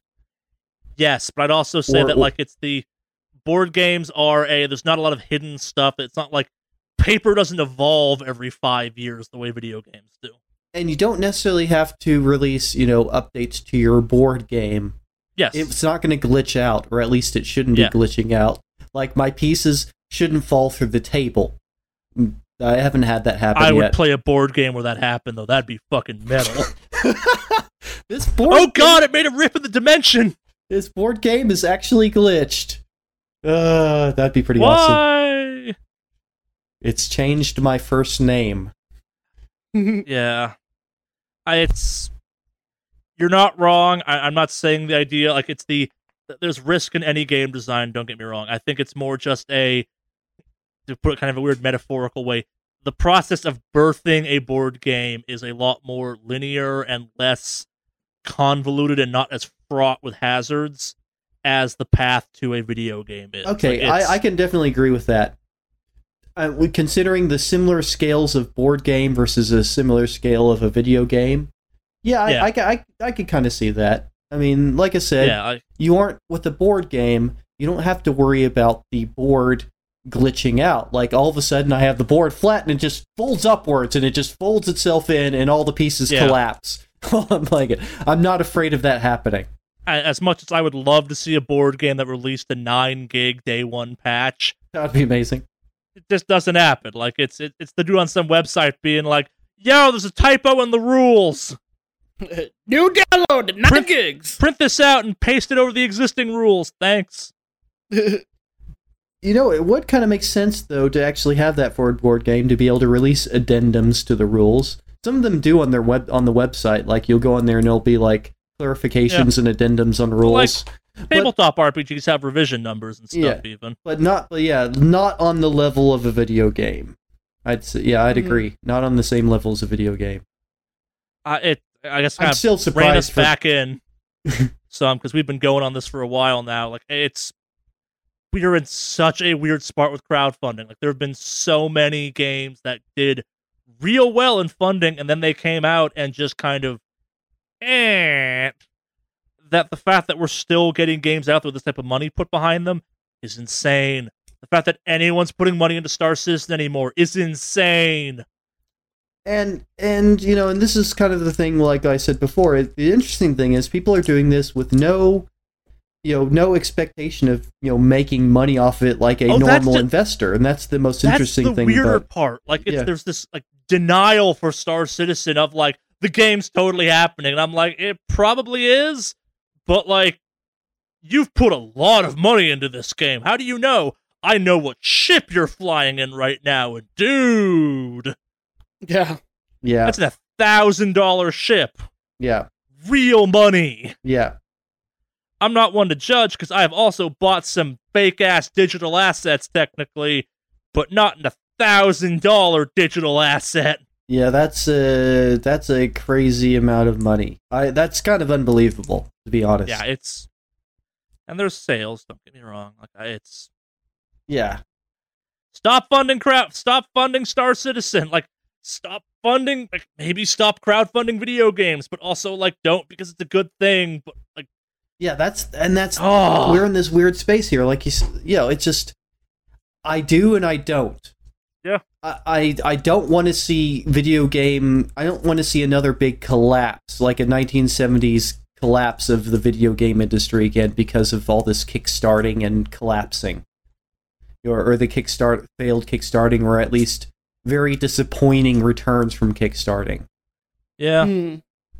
Yeah, I don't know anymore. I think the two things are separate. Like, you have traditional video game design, you have kickstarting. Like, I think it will hurt indie devs. I think the whole lack, like the early access green light thing, I think is going to be the next kind of weirdness we're going to have happen. Like, we got way too comfortable basically being people's alpha testers for a long ass time. I think and that's weird. Yeah, I think and this is the thing that is of concern to me when it comes to Kickstarter. That's actually of concern to me is if you look at a lot of the ones that got kickstarted well, like the Kickstarter for the highest amount of money, they are all almost entirely based on an existing fandom, an existing license. Even Star Citizen is playing off of existing fans of like Wing Commander. Yeah, no, it's by the Wing Commander guy. Yeah. And so, I mean, that's the thing. It's like all these. I'm looking. You look at all these games. They're all Shenmue, Bloodstained, Dark Souls, the board game. Torment, Tides, and Numeria, which is that was Planescape Torment's spiritual successor. Probably Mighty Number 9. All of these, Yooka-Laylee, Wasteland. I'm just looking at all these at the top of the list, and they're literally just existing franchises, or either a new sequel to an existing franchise, or a reimagining, like in the case of Richard Garriott, Ultima, but not actually Ultima, and Bloodstained, Castlevania, but not actually with the Castlevania name. Yeah, they are actively kind of preying upon people's fondness for things. Yeah, and that's taking money. In essence, I mean, I guess not necessarily taking money away from, but definitely taking focus away from your smaller Kickstarter projects with your smaller studios that are trying to do something new or innovative or nice, instead of just playing the same old guitar. Yeah, and I might go so far as to argue that like Kickstarter should be for the small stuff. Yeah, because that's the thing. It's like when these huge devs go on there, like Yu Suzuki, goes on there for Shenmue, or Chris Roberts, all these well-known people, all these well-known studios and people in the games industries, and they go in there and they absorb all the attention, and which means, like I said, you're not going to see as much investment in these smaller games. Though there's quite a few of these smaller, independent games that actually have met their goals and have been released and have been enjoyed. But at the same time, they get made to look bad because of some other thing. Yeah, when the larger, and it has been mainly a lot of these larger games that I've talked about, these licensed or not licensed franchise games or versions of a franchise game, are the ones that have failed the most spectacularly. Yeah. Are the ones that have been like Mighty Number 9, having the Mega Man people behind it. And and I kind of suspect the same thing for Bloodstained, because it has the same creators as Mighty Number 9 behind it. And that it's I don't know where it's going now, but I'm, like I said, this is the issue about it that actually concerns me. Is I think that future studios' chances can be wrecked if one of these big name ones fail drastically. Like if Star Citizen is just like, people are just like, yeah, we hate this, that's going to really kill Kickstarter funding for smarter games. And yeah, all these at the top of the list, all the ones that got the most funding, they're all major licenses, they're all major franchises. They're all sequels or remakes or remasterings instead of something actually new, which isn't at all surprising in a certain sense, but I think it is taking advantage of the platform. And kind of, in a certain spiritual way, misusing it. Like, these are people that could probably get backers anyways, that could probably get investors. Anyways, if they just went out and got investors, they have enough big a name, they could have done that on their own. They just didn't want, I think the only reason they went to Kickstarter is they didn't want an investor to have any control over or any say over the final product. Yeah. Well, and hey, if you can control all the money, you can control all the money. Like, there is some appeal there. Yeah, and I understand that. Yeah, and I definitely do understand that. But yeah, I have that. I feel like I have some valid concerns about the whole way this is going. This is shaping up to be our longest podcast to date, so at the risk of cutting ourselves off, I want to move on to emails so we can actually put this thing to bed in a timely-ish manner at this point. Yeah. Well, before we go, I do want to, just the last topic, touch on this here. Yeah. I guess the moral story is don't kickstart games, maybe? Is that what we're going with here? Use your common sense, but also don't kickstart games. Yeah. Yeah. Also, I'd like to pleasantly announce that we are launching the Wicked Awesome Kickstarter. We haven't come up with an idea for a game yet, or an actual game itself, but please send us your money. Just give us all it your may or money. may not be a cryptocurrency. Yeah. Yeah. Wicked Coin. Ooh, I like this. We've made this joke before. We're making it again. People like remakes. Yeah. Yeah. Kickstarter proves it. Yep. We're kickstarting our cryptocurrency. Yep. Relevant joke. A broken clock is right twice a day, I suppose. Yep. But yeah, emails. If you want to contact us, Henry, how would you go about doing that? That is wickedawesomecast@gmail.com. What's that email again, Alex?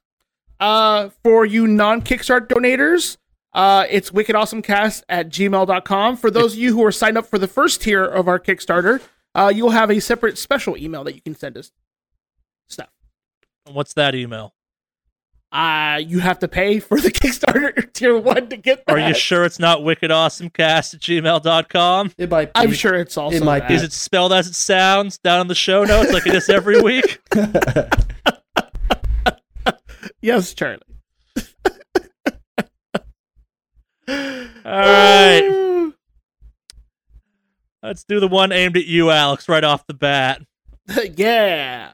Your Wicked Awesome Cast. The Wicked Awesome Cast. Alex has in the past been a bit of a Blizzard fanboy. How is he dealing with the ongoing Blizzard situation? As a Diablo fan, it's been interesting listening to Alex's ongoing feelings on the topic. Lyle, I think? Oh. Answer him, Alex. I've been coping. There's a lot of drinking involved, mainly. I wake up and I wonder what I'm going to do with my life. It kind of changes from day to day. Sometimes I'll log in and play for a few minutes. Sometimes I'll just sit here and wonder why I chose to make the decisions I made in my life. And, like, in all seriousness, like, our many jokes aside, like, does this ongoing conversation make you less likely to play WoW? I will say I'm still playing WoW. Of course you are. But, like I mentioned before earlier in the podcast, I am exploring my options. I am definitely at an MMO crossroads right now. You're a free agent of the MMO-ness. I wouldn't say a free agent, but I'm like, yeah, I'm testing the waters. You know, I'm LeBron right now, and I'm hanging out with the Cavs. But you know what? Miami over here, the Miami Final Fantasy 14's called me, and you're taking offers. Your agent is on call. Yeah, I'm on call, taking offers, listening around. You're looking to get that ring. I totally forgot to mention, I did actually download Guild Wars 2 and try it for like 10 minutes, and then I was like, nope, this isn't for me. And I immediately uninstalled it. Yeah. So, I've been there. Yeah. All right. But, this is why I don't play that game. So. Yeah. Yep. Thank you, Lyle. Next up, we got one from Sadie in Texas. Hey, Wicked Awesome Cast. There's suddenly a lot of media out there about Anthem. If I'm remembering right, this was a group favorite from E3 conversations. Any thoughts on what's been shown off? I actually haven't checked out too much There of the stuff are for Anthem recently. 2 almost hour-long dev live streams, one of which shows off kind of what the combat for that game is and kind of the open world loopness of it, and one of it's dedicated almost exclusively to character customization. Oh, okay. Wow. And I think they're doing a lot of things right with that game. Like, it's like yes, it's being made by BioWare, which is owned by EA, and that kind of puts a weird situation in. But if we're moving towards a world where for like big games like this, you have to have some type of monetization, the fact that upfront they're designing cosmetics of that game to have fucking nothing to do with gameplay. It's just the look of your character and like the detail they're going into from right off the bat. It is like, man. So what you're saying is I could buy a helmet I want and not feel like a total ass, unlike some other games out there. Yes. I'm listening. I'm totally okay with that. Like, I've got no problem with, I mean, microtransactions are the future anyway. It's going to happen. We're already in that kind of timeline. Yes, we are. It's going to continue to be. Yeah. So I can't even say it's the future because we are living in that. The fact that I can look at a game that's not out yet and like be kind of okay with hypothetically how it moves forward with microtransactions, just based on like, as cool as the gameplay one is, it's a gameplay demo. Like, from a like understanding what goes into making a video game and a holy shit set of moments, the like customization live stream, it's an hour of them customizing a character and just like the stuff you could like. And it's not a ton of customization, but the options under each one of those customizations, it's like, man, this is a thought out system. Like, it's the I shit you not, I think there's at least 100 different like textures you can put on stuff. And it's not like, it's like various metal finishes and fabrics and stuff where it's like, you could very well make a game now where like the updates are free, you sell new javelins every once in a while, and like fucking skin pattern packs and colors, kind of like they do in Warframe, and be very successful if this game is good. Like, I would even like, just to throw it as an idea out there, if the character customization is so thorough, make it so that you can install the game and launch it and create your character, but the servers don't go live to actually play until maybe like a few days later. Like, you can log in and actually spend time with the character creation process. I think that would be a smart move. A lot of this is unlocked in the game. Oh, like okay. It's part of like they basically said there's two types of loot in this game.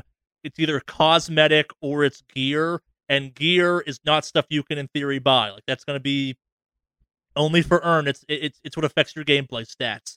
The stuff they're showing off is like the level of detail you can go into for like how paint shows up on your javelin, and like the wear levels you can put on stuff. And like, if you really want, all the hard armor can have a soft fabric texture on it that gives it like an ombre or like a plaid pattern for whatever fucking reason you want to do that to it. But like, it is an RPG's level of like character customization shit you can do for a game where you are essentially driving a tank. And that at base level, like, there are 4 characters in that game from a like customization standpoint. It's the Colossus, the Storm, the Hunter or Jaeger, whatever the base one's called, and the fourth one I'm blanking on the name of. It's like an assassin character, and they all at base level look the same. And based on like the small sliver of stuff they showed off in that in that video, holy fucking shit! You might never see another javelin that looks like yours ever. Wow, that's cool. It's really cool, and at the same time, you look at it and go, "Yeah, this is where you put microtransactions," and I'm totally okay with that. Like, sell me cool ass helmets for my javelins. I want you to do that. I also want to unlock some cool ass javelins, but like, if you want to do some dumb Halloween bullshit, and I think it's cool enough, I will give you money for a cool ass helmet. Yeah. Or like arm guards or something. Yeah, I agree. If it's a game I like, I'll definitely drop money on microtransactions. I do on Terra. Straight up. On top of that, the gameplay looks solid. Like, they showed off 2 characters I'm not going to play, but what they showed off, I'm like, this is good gameplay. Yes. I'll have to check those out then. They are long. That's fine. I got time today. Yeah, they're both on the Anthem YouTube. Finally, I think they showed up on IGN first, which made me suspect them. Then they showed up on Anthem. I'm like, okay, cool. These are real. Good to know.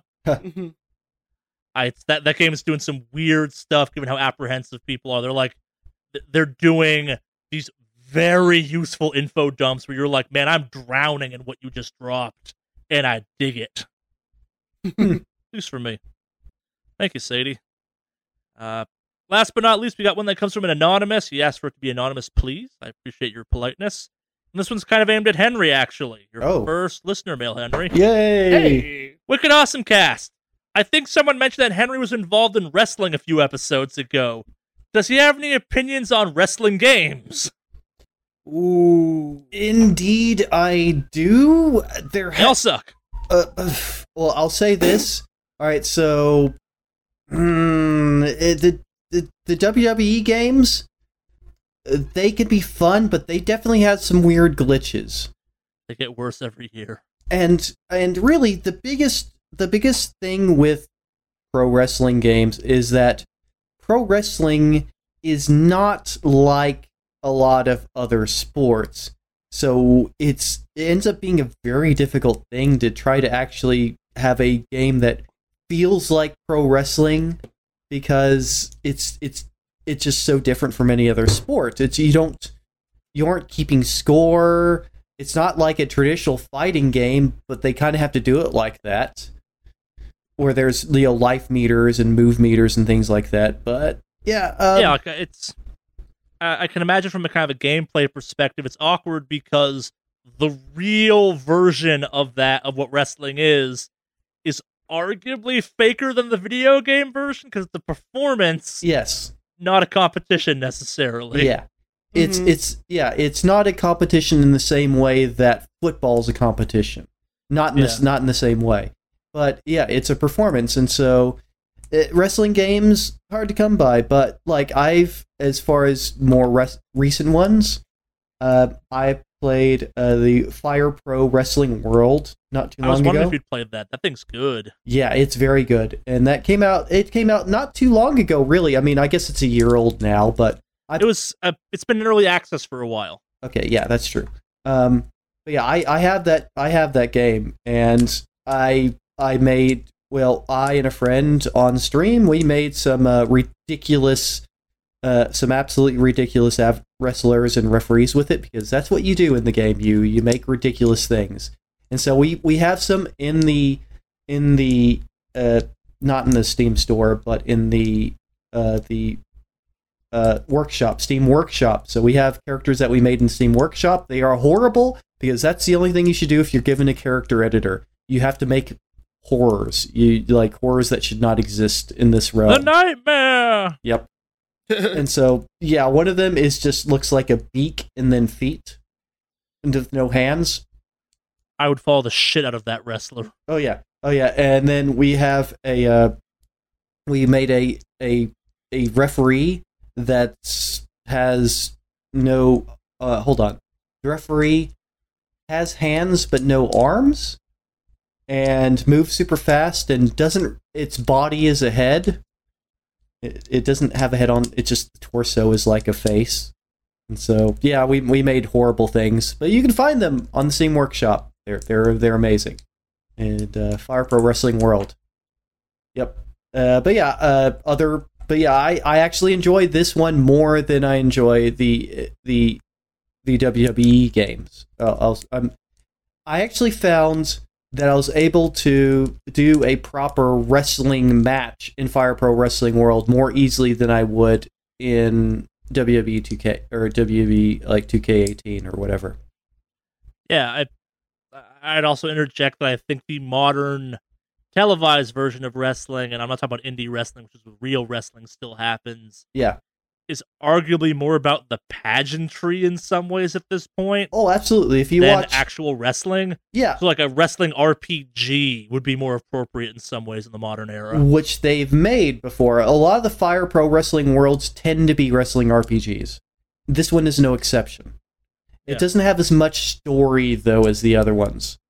Well, I guess I'm talking like more like a BioWare style like a BioWare RPG based around wrestling, where like you relegate the wrestling to quick time events, or not even events at all. It just kind of plays out. Or might be a more accurate wrestling game for the modern era. Yeah, I mean, like the career mode in WWE 2K and in Fire Pro Wrestling World, it's not on the level of a not quite on the level of what I would consider a proper RPG. So I think Yeah. that's there's definitely a place for that there. Yeah, but there aren't a whole lot of pro wrestling games around right now. Like, you don't have a whole. I mean, I just pulled up the wrestling tag on Steam, and there's like 8 games, and yeah, there's not a whole lot here, but yeah, I think. Well, it looks like one of these is an RPG. Slammed. It looks like a text-only RPG. Yeah. It's kind of interesting. Not you have Wrestling Spirit here, which looks like a little more like that. Doesn't look like it's well rated though. But yeah, I have Fire Pro Wrestling World is really good. I definitely recommend that game. It's pretty solid, but it's definitely a